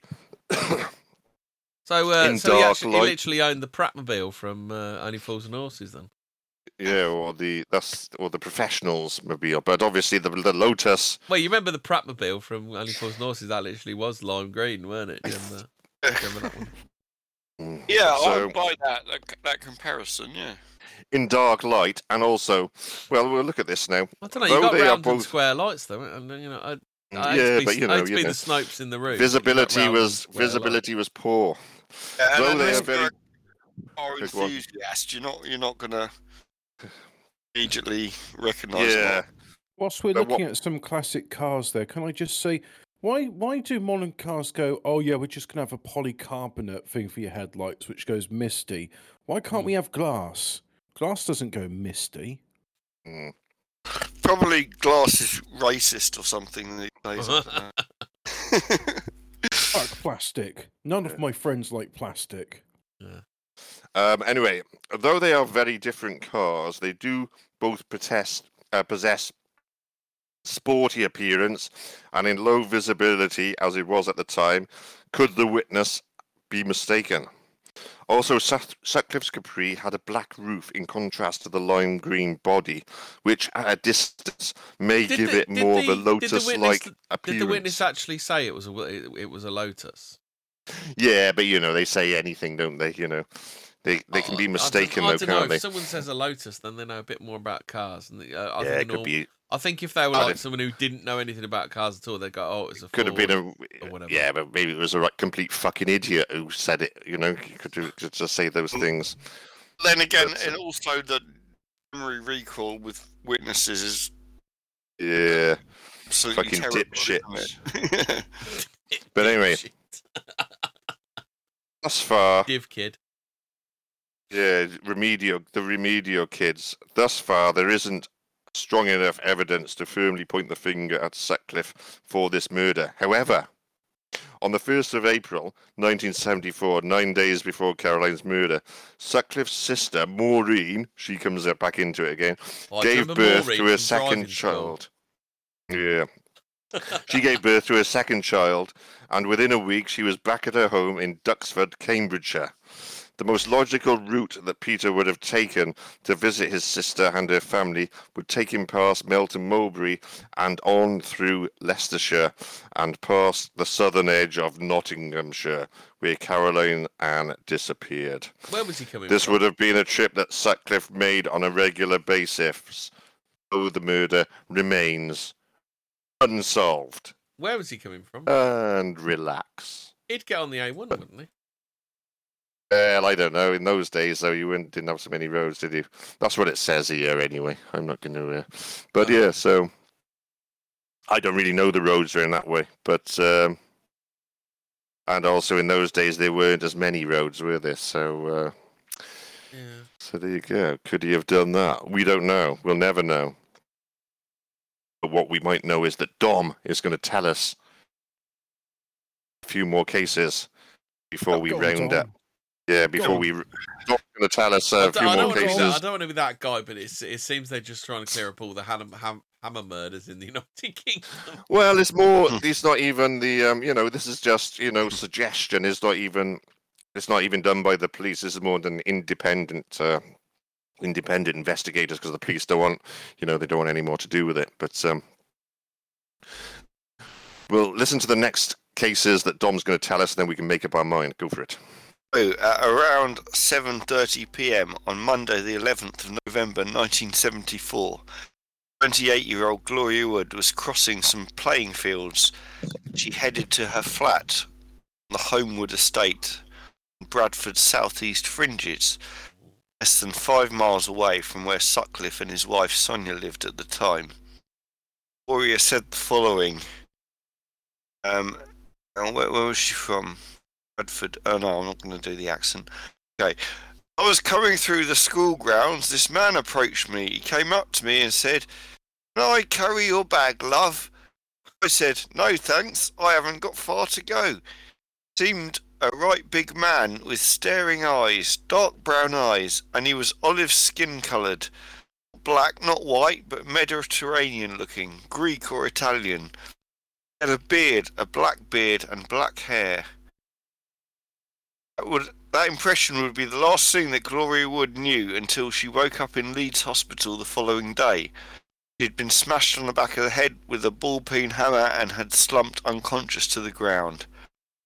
Gloria had suffered a brutal attack in which the hammer had struck 4 blows, caving in her skull and leaving tiny splinters in her brain. The attacker didn't finish her off, as there were some youths nearby which must have interrupted him. She was discovered almost dead and rushed to hospital. Now, see, I would have used a gun, because then you could kill her easily and kill the youths nearby. Yeah, machine gun. Yeah. Yeah, see, this is more like it. It's local area, not too far. This seems more plausible to me. Anyway, less than an hour after this attack, Peter Sutcliffe clocked in for a night shift at his then workplace, Anderton International Factory. The distance between the crime scene and the factory was no more than 6 miles. Gloria Wood is adamant that she was attacked by Peter Sutcliffe. Is angry that he has never been charged with the crime. Yeah, the times match up nicely there. Yeah, Does the attack then goes to work? it's convincing because it's his MO and his neighbourhood basically. And it's like a local area. It's not too. But much even of a so, stretch. the others you can put him in the locale where he was travelling around though. There was No, that some of factor. them like 50 miles from his sister and stuff like that. I think that's a bit. Well, but if he was in the area though during his journey, that's the thing. I Anyway. don't know. I mean, is there enough? So say you're a serial killer. Is there enough information to weigh up whether you can get away with murdering someone just when you're passing them on the road? I think there's a bit. That's probably the best. Well, that's probably the best time, isn't it? Because you'll no doubt be travelling. Yeah. If you're well out of the area, aren't you? Just go passing through, do the murder, then go 200 miles away. Then Kind of roadside murders I'd put in the bracket, but I don't think I'd put in the one like the house invasion one because I don't. It doesn't sound a lot like his MO, does it? I mean, he was like, wasn't he schizophrenic or something? No, well, he said he was because, well, his wife was, and because his wife was, he knew what schizophrenic people did. So he was bullshitting. All the God told me to do. Yeah, he made it. He was, but If he was truly mentally ill, he wouldn't have got away with it for so long. exactly, yeah. Yeah. And being so cool, and in his interviews when he was being interviewed those 9 times before. Yeah, so it's probably sociopathic. On the 5th of July 1975, Sutcliffe's official reign of terror would begin. He attacked Anna Ruggles, the hammer. Jolski. Impeccable pronunciation there, Dom. Do you work for the BBC, Dom? Look, I'm halfway through my 4th pint. Yeah. How'd you do it without peeing? I do during Ian's bits. That's why you take it in tag teams. I always wondered. So then in October of the same year, he attacked Olive Smelt with a hammer. Both of these women survived the attack. 30th of October 1975, first accredited murder took place when he killed Wilma McCann. And in January 1976, he murdered Emily Jackson. In May of 1975, he attacked Marcella Claxton, died but had a miscarriage as a result. So, in 1977, would have been born by then, Sutcliffe murdered Irene Richardson, Patricia Atkinson, and Jean Jordan. Oh, you're missing out 1976. He stabbed 42-year-old Emily Jackson 52 times. Oh. That's quite sad, that Emily Jackson one. Oh, did you mention her? I mentioned Emily Jackson, but it was... Yeah, that's quite sad, that one, isn't it? Because they were absolutely skint, so her husband took her along... her husband took her along to the thing, didn't he, or something? Her husband was a roofer, and she used to use the roofing, the van that he used for his roofing. She used to use that, stick a mattress in the back and take punters there. Yeah. So he also attacked Marilyn Moore, who survived.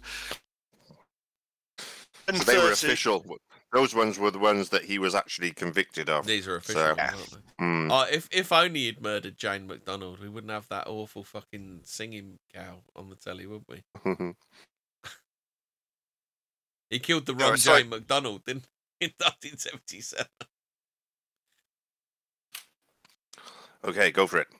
Right, at 10:30 on the morning of the 10th of October 1977, Dr. Bruce Jones, who would later find fame playing the part of Les Battersby in Coronation Street, was working on his allotment in Manchester when he discovered the gruesome sight of murdered prostitute Jean Jordan.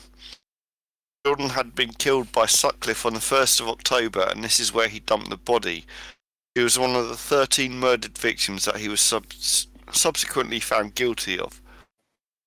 On the same day, October the 10th, 20-year-old Carol Wilkinson was attacked as she walked down a lonely lane on her way to work just before 9 a.m. in Ravenscliffe, Bradford. Hospital cook Stephen Smith found her lying in a pool of blood. Clothes had been ripped and she had been battered with 2 heavy stones. She spent 3 days in a coma, after which she died. Initially, the attack had been connected to the Yorkshire Ripper attacks, but was later ruled out as there was no knife used. Why would that... That doesn't make sense, considering he usually used a hammer. The police didn't make sense in those days, did they? He didn't use... No, that's how they thought, though. It's like, oh, he didn't use a knife. Well, it can't be a Ripper murder. Then that must be a separate one, isn't it? So, no, the police did stupid things in those days. Well, they still do, anyway. But, they're civil servants, aren't they? Yeah. Well, especially that North Yorkshire force was fucking garbage, wasn't it? Right, 18 months later, 22-year-old gardener with learning difficulties, Anthony Steele, was convicted of this murder. I think the Fucking police hell. have really got it in for retards. I used to love like, these retards. They must have thought that these retards. They must have thought they were trying to take over the world or something, because they'd always go for a retard every time, wouldn't they? Is it basically, look, mate, sign this and you can go? It's Yeah. Just straight up lying to them. Yeah. Snopes. So there, Look, I've checked someone it on to Snopes. manipulate. I've checked it on Snopes, lad. If you sign this, you can go home. Yeah, I think that's what they did. They like keep him in for like 18 hours or something, don't they? Because there was no rules on this stuff back then. The interviews weren't taped, so they could say any old bullshit, make up any old bullshit, keep these kids in for as long as they wanted, and then eventually, when the kids like had completely had enough, they'll go, right, don't worry, lad, just sign this and you can go home. It says on there that you didn't do it and you can go home now. That's basically what they did to him, didn't they? Yeah. Well, like I said earlier, it's because they didn't ask for a lawyer, probably. Yeah. There was a comedian, Tom Segura, does a bit on this. He'd watched a program called The First 48 Hours. It's where they try and convict people, after a crime's taken place. And he was just saying, ones that didn't ask for a lawyer, they would just end up admitting it, and the ones that did, like the police were like, "Oh, we're fucked." He's asked for a lawyer. What are we supposed to do now? Yeah. What do you want a lawyer for? Yeah, Are you guilty or something? Exactly. In 2003, Steele's conviction for the murder was quashed by the Court of Appeal. Psychologists indicated that he was mentally handicapped and he had been framed for the murder. Steele was awarded £100,000 compensation for spending over 20 years in prison for a crime that he didn't commit. Well, this is basically the third one, isn't it? Yeah. Harold Wilkinson's murder remains unsolved, but has the hallmarks of a Ripper attack. So in January 1978, Sutcliffe murdered Yvonne Pearson using a hammer. 10 days later, he killed Helen Whitaker same way. April 1979, Sutcliffe killed Josephine Whitaker. In September that year, he murdered Barbara Leach.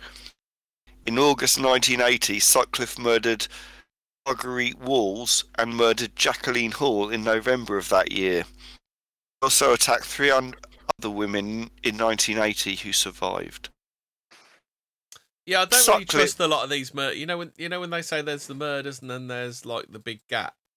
I really don't trust that there is a big gap. I think that they've. Well, been that's doing where it and got these away with that's it, where haven't they, these in the cases gap. come in, isn't it? Yeah, So yeah. this Yeah. this is Well, the it sort of says his first assault was in '69, so he does one assault and then does absolutely nothing for 6 exactly years. yeah. A lot of these serial killers do tend to have big gaps. Yeah, So, but what yeah, I'm saying is, do they have big gaps, or is it just Yeah, crimes they that probably. they haven't found? Yeah. But also it's down to opportunity because also like he couldn't drive. Well, he couldn't drive in his early days. Around 69, he couldn't drive yet, so that limits his opportunity. Plus, also he was doing. He had a job doing night shift work, where it was just night shifts for a period in a factory. Again, if you're doing that kind of job, you're only going to see daylight. So again, your opportunity is limited. Plus, he was also with his girlfriend, spending time with her.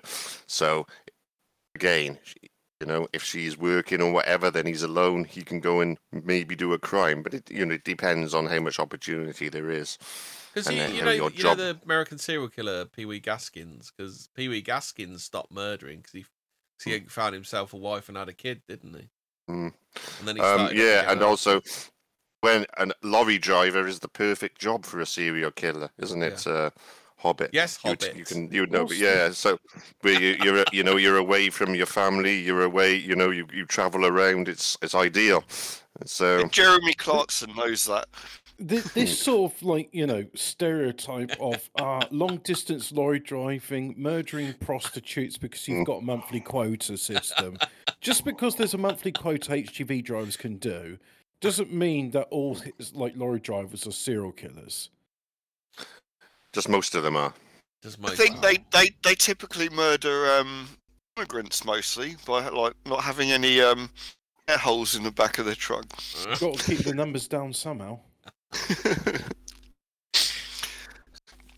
Oh, Well, did Priti Patel's Sutcliffe not going to do it, is she? No. Well, she hasn't got a HGV license. Anyway, did Sutcliffe carry out any attacks outside of the UK? Circumstantial evidence suggests that he may have done. 30th of August 1980, in the city of Malmö, southern Sweden, 26-year-old prostitute Teresa Thorling went out to sell her body in order to get money to fuel her own and her boyfriend's heroin habit. Well, she's not really selling it. She's renting it, isn't she?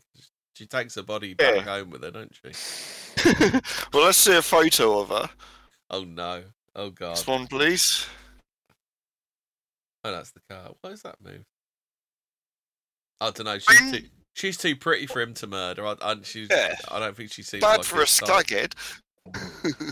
Bad for a skaghead. This is a black and white photo, though. Yeah. Yeah. You want to see it The without sex- makeup? Oof. Proper meth face. The sex workers reported seeing Teresa around the Exergiston area.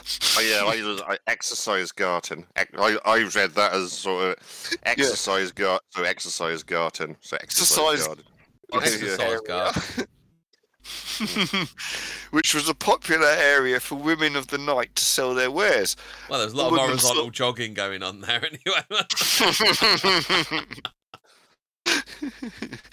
One woman saw her walking off with a client, whilst another saw her talking to a man in a car, but no one remembered seeing her later that night. 2 days later, on Monday afternoon, an old man collecting bottles for cash stumbled across Teresa's body in the stairwell of a derelict building that was scheduled for demolition. She had been How covered long, by how a long was he carpet. considering in selling it to the local college for research? What? I said, I wonder if he was considering in selling her body to the local college for the research, like a Burke and Hare job. Yeah, well, done. I mean, Got a few quid for it. Yeah. she had been covered by a carpet, her clothing had been removed, and a square-cut stick of wood had been forced into her rectum. Ooh. Bloody hell. Postmortem showed that Teresa had been killed on the Saturday by strangulation. Doctors noted a high level of narcotics in her blood. Before being killed, she had been hit on the back of the head with a blunt object.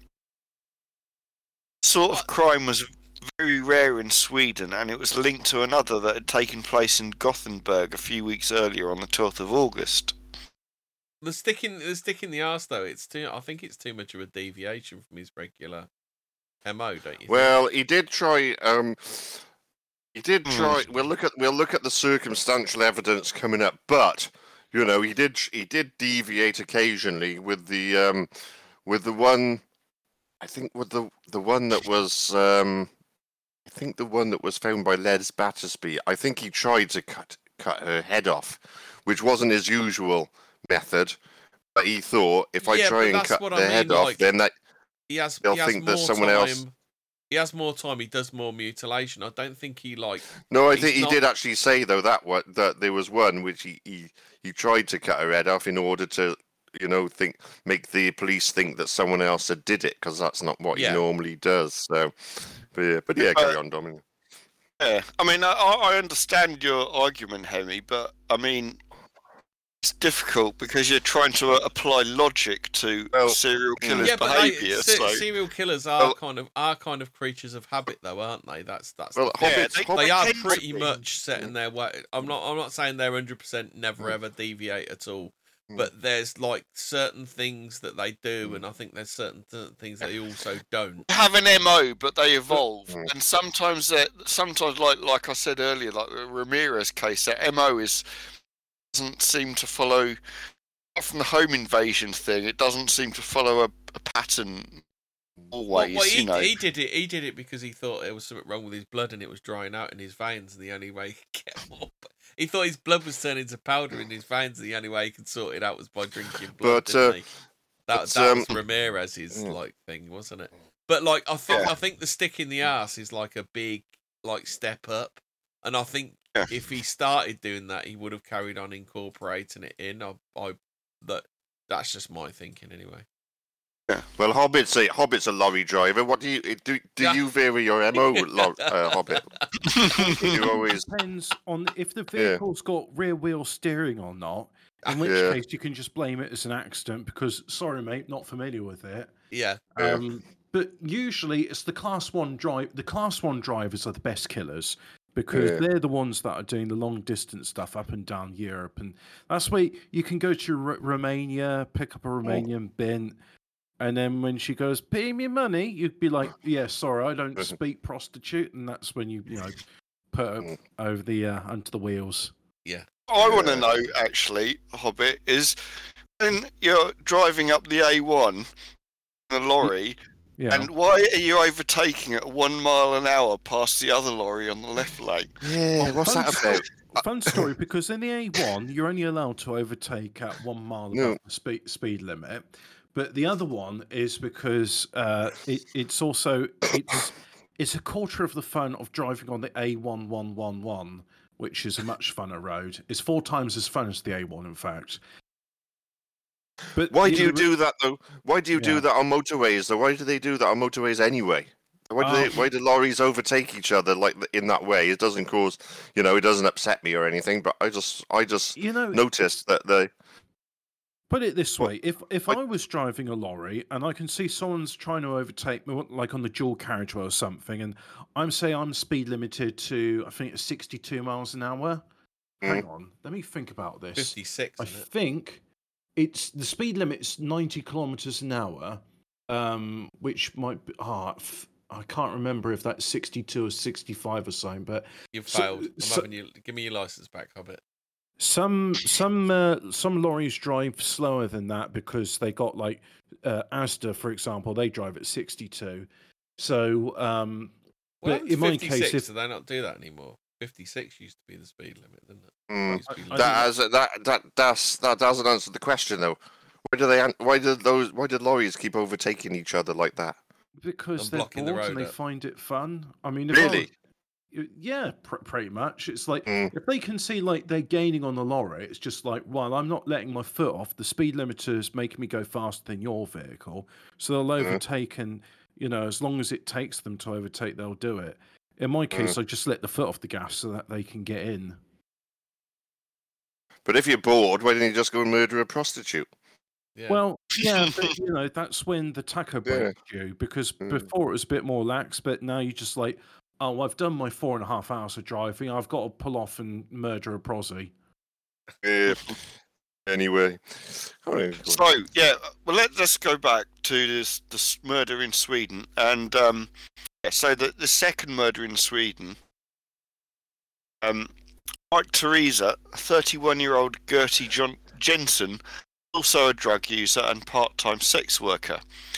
And like Teresa, she'd been found dead on a demolition site with her head smashed in from behind with a brick.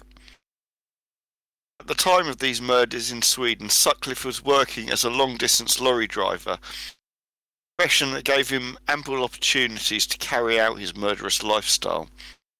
Some of his journeys took him overseas, and records show that he was on the passenger list. Are you saying murdering isn't a disease, it's a lifestyle? Is that what you're saying? Is that what you're saying? His murderous lifestyle. A lorry driver. Yeah. It's my lifestyle choice, and you should respect it. You tour the world. I mean, back in the 70s, they're going all the way as far as India to murder, but now they're over here. They don't have to travel so far to state their ethnic killing spree. Carry on, Dom. Some of his journeys took him overseas. Blah blah blah.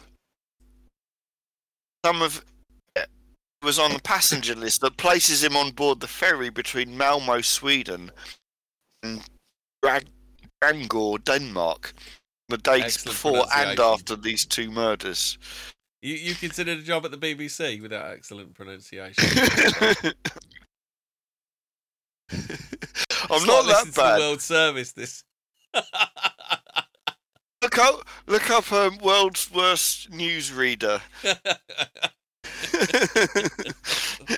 He's much worse than me, and I think it's some comedian from Africa trying to read out football results. Oh dear. Yeah. Then there was another one from Africa, where this African guy talks to a female gay rights activist, and Why he's are you just, gay? "Why are you gay?" Why are you That's- gay? Why are Just you stop gay? being gay. We know this one, Dom. You We must not are be gay. familiar with this clip. Why are you gay? Just stop being gay. Anyway, so the circumstances put Sutcliffe in the frame, but there was no investigation and no one charged him. That's interesting, though, isn't it? The fact that he was on the ferry, so he was definitely in the area at the time, in Sweden, of all places, when that happened. So those murders, particularly, are no Do doubt. you believe the kind of theory of, like, you know, overseas murders, like the one that Jack the Ripper was an American, and he was the guy that had the torture house in America. Oh yeah, Well- H.H. Holmes. Yeah. The thing is, we don't really know anything about Jack the Ripper, though, do we? Because it was never solved. Whereas this, Yeah. we know who it was. So, Yeah. so You know who's got great tits? Jack the Stripper. well done. I can't. I've been trying to think of some as well, but I can't. Trying to think of a Ipper word with. Oh, what about the You know, guy with that murdered X. all the puppies? Jack the Yipper. Desperate. Anyway, okay then. The So man who that's killed the- so that- many, he put them in the back of his big truck, and he had to dump them in a quarry. Jack the Tipper. Jamaica. Alaska. Fuckerada. You're mocking. You're making me crazy. All right. Anyway, okay. What we'll do, we'll tie this up. Then we'll just conclude this. So I'll just. So yeah, we've looked at those cases. You know, yeah, some of them. I think you're just slandering the good name of Peter Sutcliffe in Yeah. this episode. But yeah, on a serious note, some of them could have been, probably weren't carried out by him. Others definitely were, but we'll never know. He's, so let's just tie this up now anyway. What was he like at? What was he like at confessing? I mean, was he a guy that was proud of his work and he didn't mind confessing once? Well, Because some of them, once you get him in there, they'll sing like a canary and tell you everything. They're like chunk. he did, but then he sort of tried to make out he was a nutter, wasn't he? So to get his, if you are actually mad, then if you are properly mental, then you're not as responsible for your murders as if But yeah, that's what he tried, but it didn't really work. But we can come on to that. But I think anyway. the ones that confess are psychopathic. That they believe what they're doing is right, and they're very self-centered and. Well, they want the believe they should- notoriety for it, don't they? They Yeah, want- basically, it was Whereas sociopathic people, they don't care whether they're right or not. Basically, Yeah. Well, you get the ones that Anyway. kind of enjoy holding back, don't you? Like the. I mean, what do you think to like Brady and Thingy? Do you think they enjoyed holding back the evidence, or do you think they did try to help? I think Brady might have had some genuine remorse, but I don't Nah, think they he both. did. Hindley came forward in the 80s with just to try and get out of prison, but it didn't work. So, Yeah. and she died in prison. So tough She was, shit in it. she was what, definitely controlling him. You can see that. Well, no, I think it was the other way with Brady and Hindley. I think Brady was the leader. She was just. Oh you no! know. When we went over it, we Yeah. you remember the Brady and Hindley, don't you, Hobbit? He was a puppet. I don't know Really? quite puppets. Yeah, she was definitely the. I mean, all that bullshit about her sitting in. Oh, so I used to sit in the van. I didn't like doing the murders. I think she was convicted. That's I what think she she was was convicted equally, of, though. if She was not- convicted. if not the driver. She was of it. convicted as being, an accomplice to murder rather than actually carrying it out. No, if you really read it and look into it, you can see that she was the driver, if not because she used to come out with this bull. Oh, I was always sitting in the other room, like pretending she was sat in the room doing all the murders, but it's not. I don't believe she's just as bad as him, if not worse. Well, you can tell she's a wrong 'un because as soon as she got into prison, she lodged an appeal as soon as she got into prison. Didn't even let the dust settle. And was lesing it up with everyone. Yeah. Were they fucking each other? Oh. Hindley and Brady. Yeah, I think they were. I think she used. They were a couple. Used sex, didn't she? Yeah. She was using her minge to drive his murders. Yeah, well, you can see throughout her prison years how manipulative she was. I'm not saying Brady's innocent by any means because he participated in it. He's just as bad as she is, but I think she seemed to be the senior partner in the. It wasn't until they got together. Brady wasn't doing anything on his own until they got together, was it? And nor was she.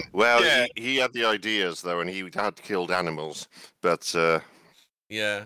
I mean, it's just obviously it's difficult. Two personalities like that get together and they just kind of feed off each other. And the thing is, though, he couldn't. You have to get a child. You have to abduct a child to do the murder, and he couldn't do that alone. He needed a woman with him. Yeah, I mean, a child will go with a woman, and that's how. Yeah, and he would follow on the motor. So she would get the child into the car, and he'd follow on his motorbike. So or something like that anyway. But they're both dead. They were anyway. definitely they were like Fred and Rose, weren't they? Like you couldn't tell which one. But anyway, let's go back and let's just tie up this case anyway. So, on the 2nd of January 1981, Sutcliffe was stopped by police when he was with 24-year-old prostitute Olivia Reivers in the driveway of Light Trade's house in Melbourne Avenue, Brumhill, Sheffield. Check was carried out on Sutcliffe's car, and it was revealed that he had false number plates. He was arrested and taken to Dewsbury Police Station in West Yorkshire. His intention had been to kill the prostitute, but the police had no idea who they had in custody after their initial arrest. Before being taken to the police station, Sutcliffe had asked if he could have a piss, and the police let him go to a nearby water tank to have a slash. It was then that Sutcliffe discarded a knife, hammer, and rope that he had on his person. He hid a second knife in the toilet system at the police station upon his arrival. Police had their suspicions about Sutcliffe, and his appearance matched many of the physical descriptions of the Yorkshire Ripper. He was questioned extensively about the murders and was kept at the police station overnight. The following morning, the site of Sutcliffe's arrest at Melbourne Avenue, Sheffield, was searched, and the murder weapons that he had dumped there the night before were found. The game was up, and Sutcliffe admitted that he was the Yorkshire Ripper. So there you go. That's how he was caught. After all those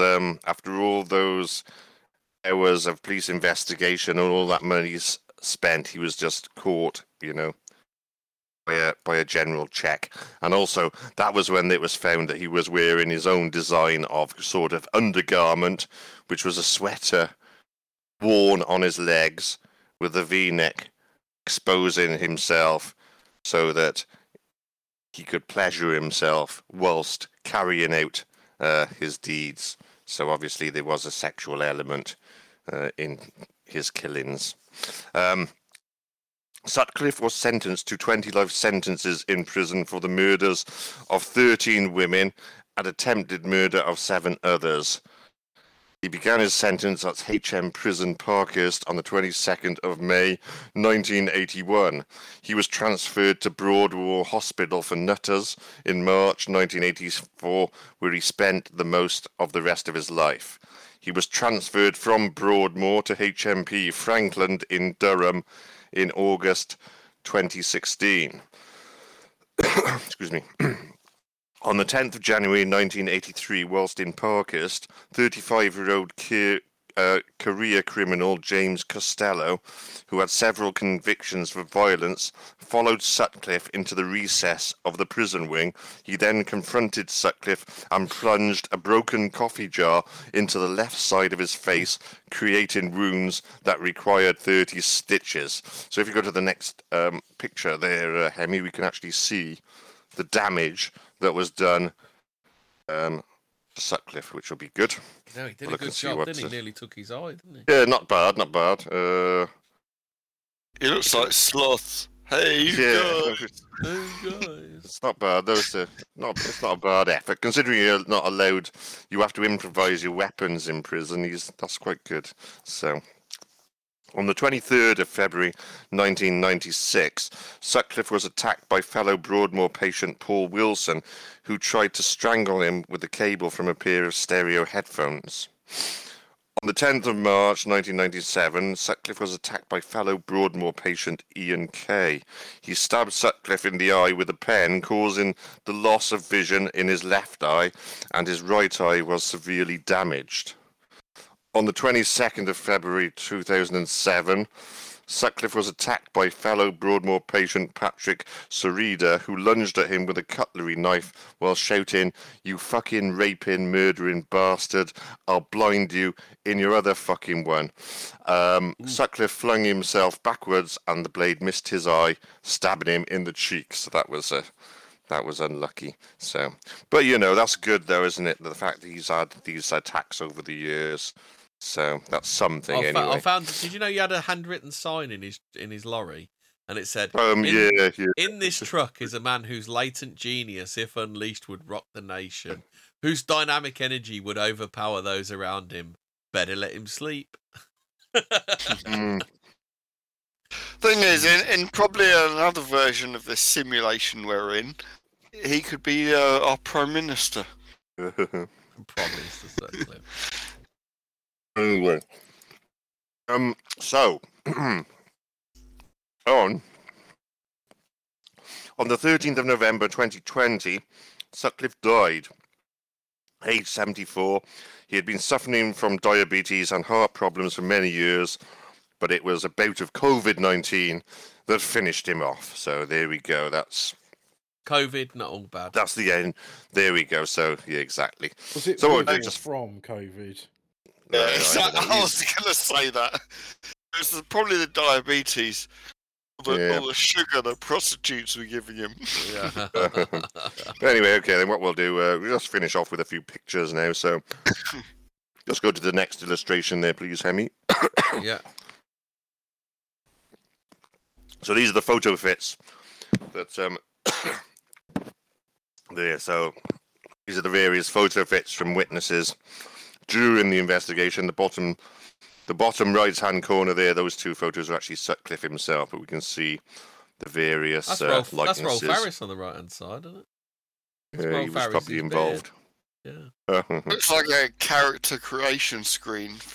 Yeah, so... But there's a few... When there are rumours that Sutcliffe knew Jimmy Savile before the murders or during the Well, we'll get onto that, won't we? Yeah, So go on to the So go on to the next picture. We'll have a closer look at some of the photo fits. Fucking hell, Jimmy Earth's up there, isn't it? So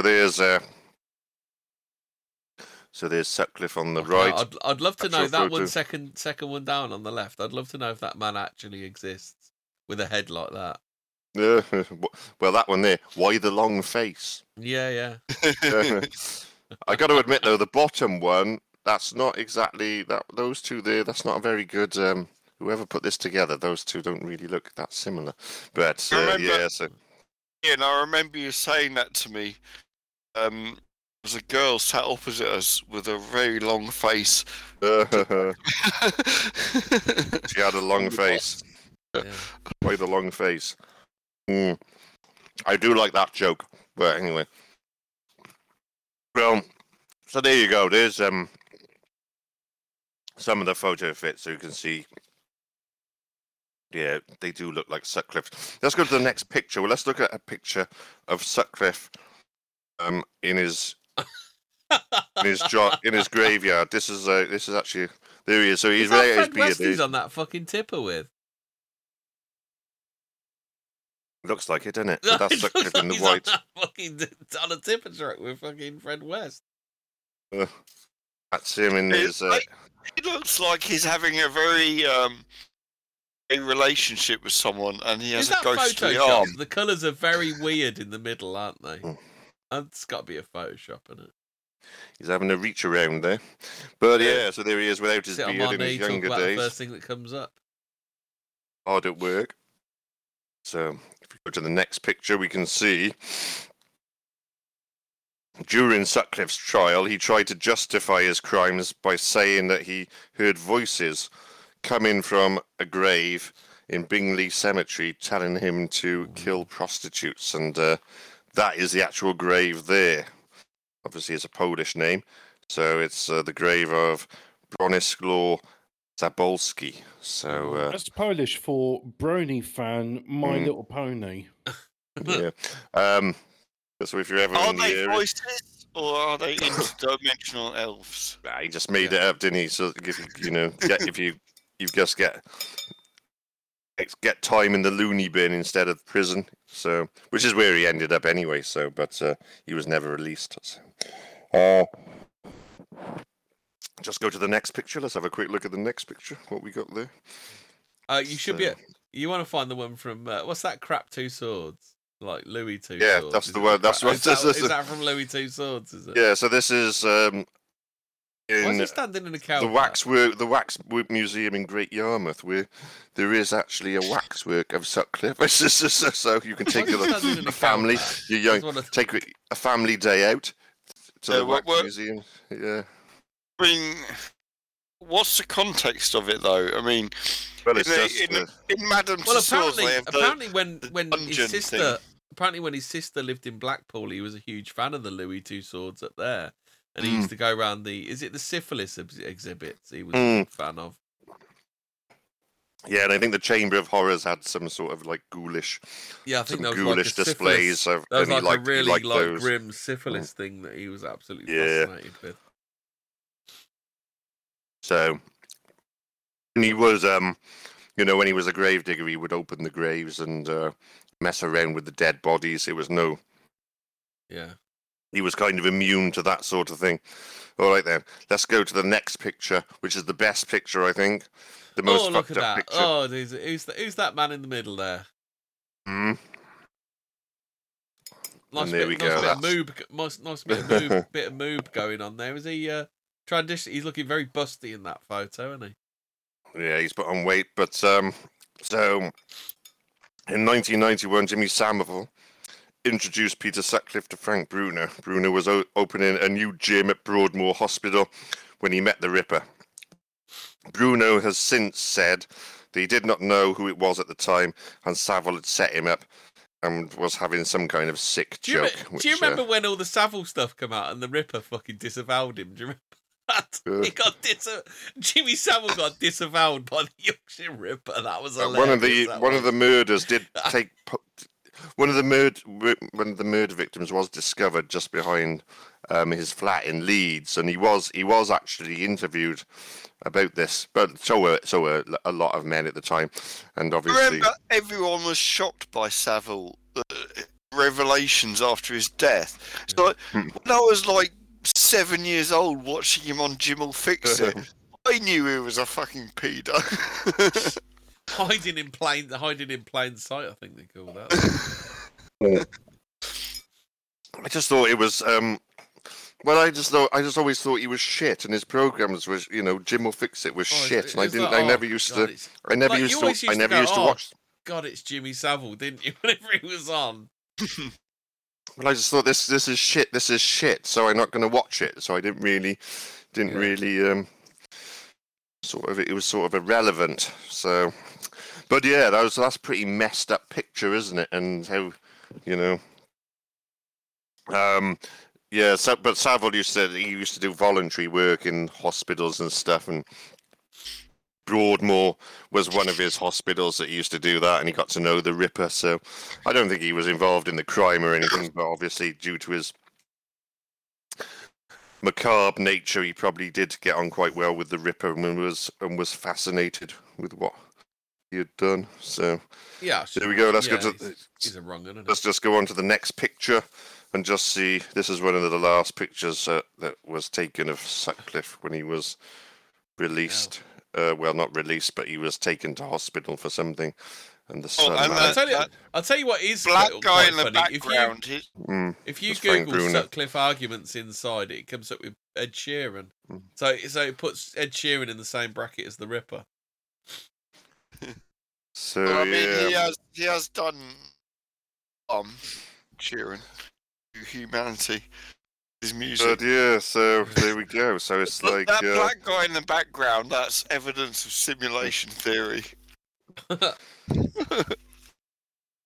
That's is that what's his name again? He does look a bit like George R.R. Martin. Yeah. He does quite oh, there we like, go. actually, But doesn't he? I think it's a good case, though. Even the general Ripper case is good, and I think, and also it's a period of time as well, and the location, late 70s, early 80s in the UK, a gloomy time of social unrest, unemployment, the early days of Thatcher in the We've north got all of that ahead England. of us again.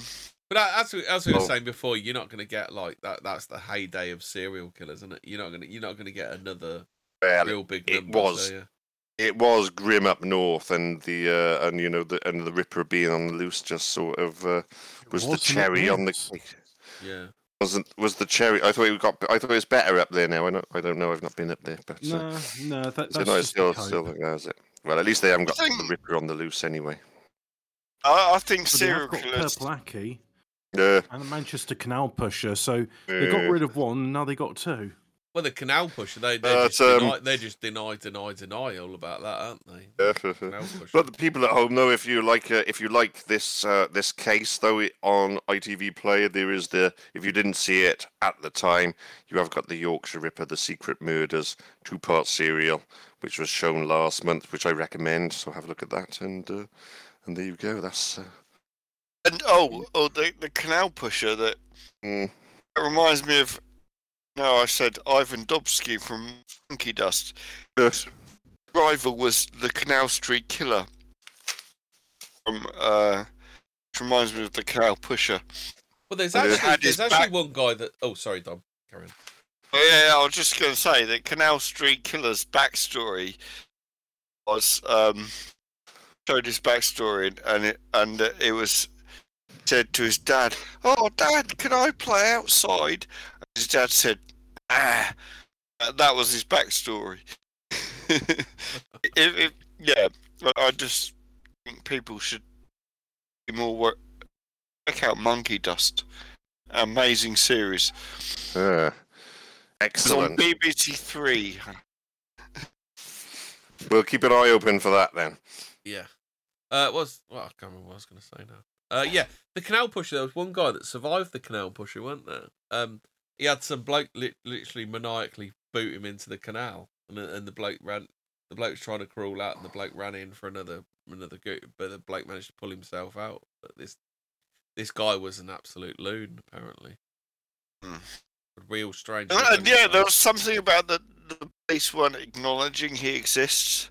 Yeah, they're desperate. They're not even. They're saying it's just a conspiracy theory, aren't they? So why not just?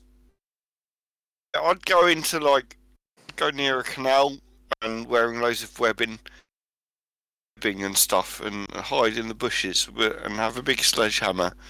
Just wait for him. How about this one then?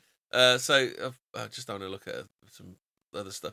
Yeah, behind bars, Sutcliffe couldn't keep up with all the fan mail and love letters he'd get daily from besotted female fans, desperate to capture his attention.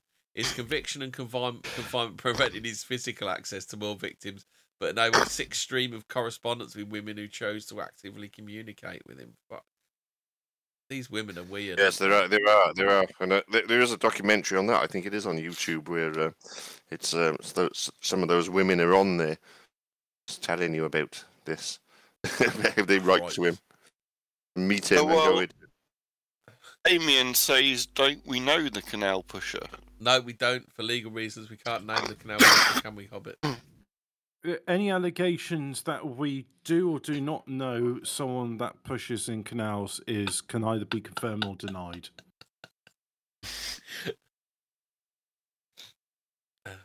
So, right, are we done, boys and girls? I think we're done. Right, so stay spooky, people.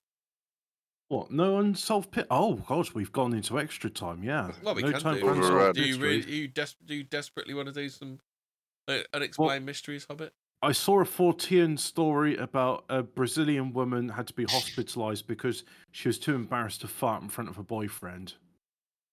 Oh yeah, what happened? She had to go to hospital because she wouldn't trump. Oh no, a bit like that other woman. Holding yeah. Oh holding shit! in Oh, there's farts one right up also your street causes here. cancer. There's one right up your street here on unexplained mysteries. UK government once wanted to use dolphins to hunt Nessie. Oh yeah. Well, According that's to better than- reports, Margaret Thatcher's government once planned to use trained dolphins to hunt the Loch Ness monster. What do you think of this one then, Ian? Yeah, it would work, I suppose. Yeah. The bizarre claim comes courtesy of resurfaced reports based on declassified documents first brought to light some 20 years ago. According to the file, shortly after Thatcher had become Prime Minister in 1929, the government ministers had been involved in a secretive plan to borrow trained bottlenose dolphins from the United States, fit them with high-tech equipment, then release them into the waters of the iconic Scottish Loch in a bid to solve the Loch Ness Monster mystery once and for all. It would Never work. had Thatcher down as a cryptozoologist. No, well, there you go then. Oh, are you one about the haunted... Dolphins that are swimming in a line. If you see dolphins swimming in a line, that would sometimes give rise to sea serpent sightings as one creature. Oh, because they do that synchronized bobbing up and down, don't they? Yeah. And to all you vegans out there, dolphins are gangsters and rapists. They'll even bum a seal. You know this. And they have been known to fuck each other in the blowhole as well. Yeah. And try to get themselves off on people. And you know what they do for fun, don't you? They get manatee pups and spear them, flick them to each other and spear them on their snouts. That's swordfish, isn't it? No, it's bottlenose dolphins. Apparently, right. Apparently they can be quite cruel for fun. Yeah. Do you know this one, Ian? The haunted BBC Micro, the couple from Wales. It rings a bell. Yes. Ken Yeah, Webster and Debbie Oakes. We covered that one. Didn't I talk? No, there was a big. There's like a couple of stories about it, and I watched. I was really fascinated, but he was getting the stories from the past and the future, and they turned out the house is on the ley line. So it's like, yeah, the guy in the past has actually done it, and there was he was done for witchcraft, and so yeah, no, it's a great story.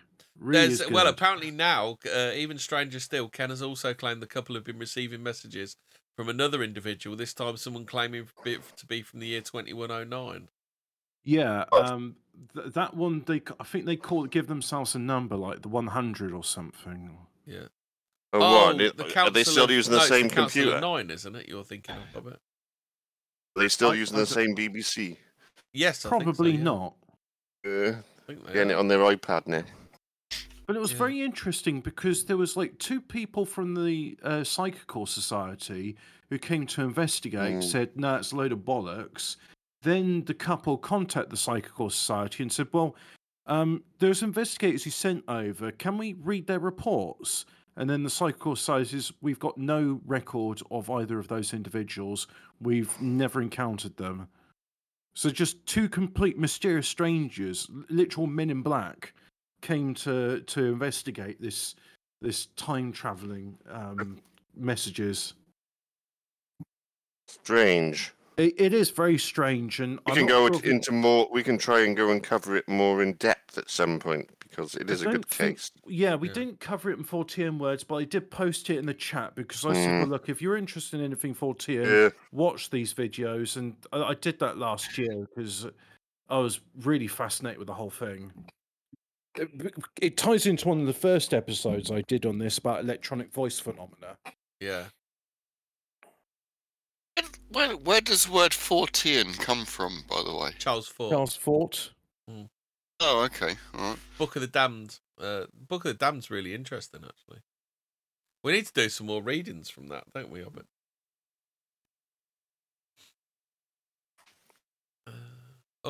Pentagon's UFO files include encounter with a werewolf.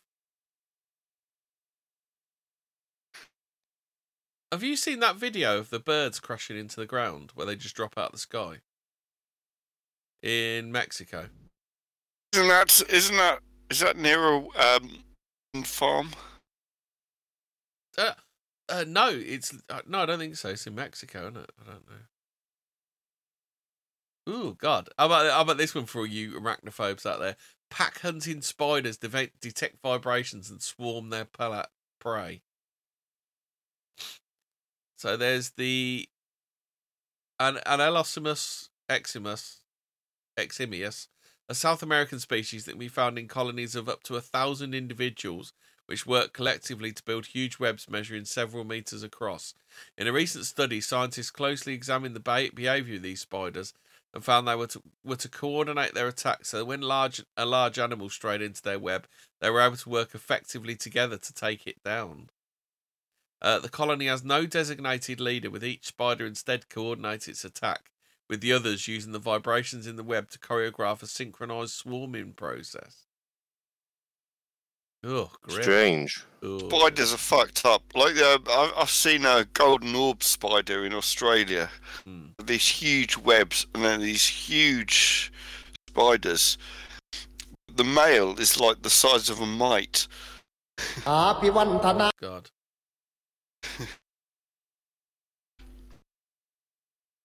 I'm not sure about that. And they have redbacks, but they're not as big, isn't it? Redbacks.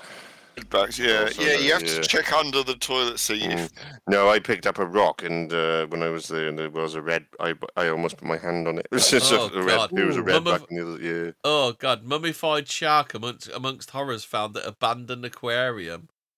Two urban explorers recently delved into the decrepit remains of a disused aquarium somewhere in Spain. The pair, a French woman known as whatever, Judge Urbex, and an unknown male, ventured into the old abandoned building to record footage for an urban exploration video on YouTube. What they found there since has generated a great deal of interest online. So they haven't.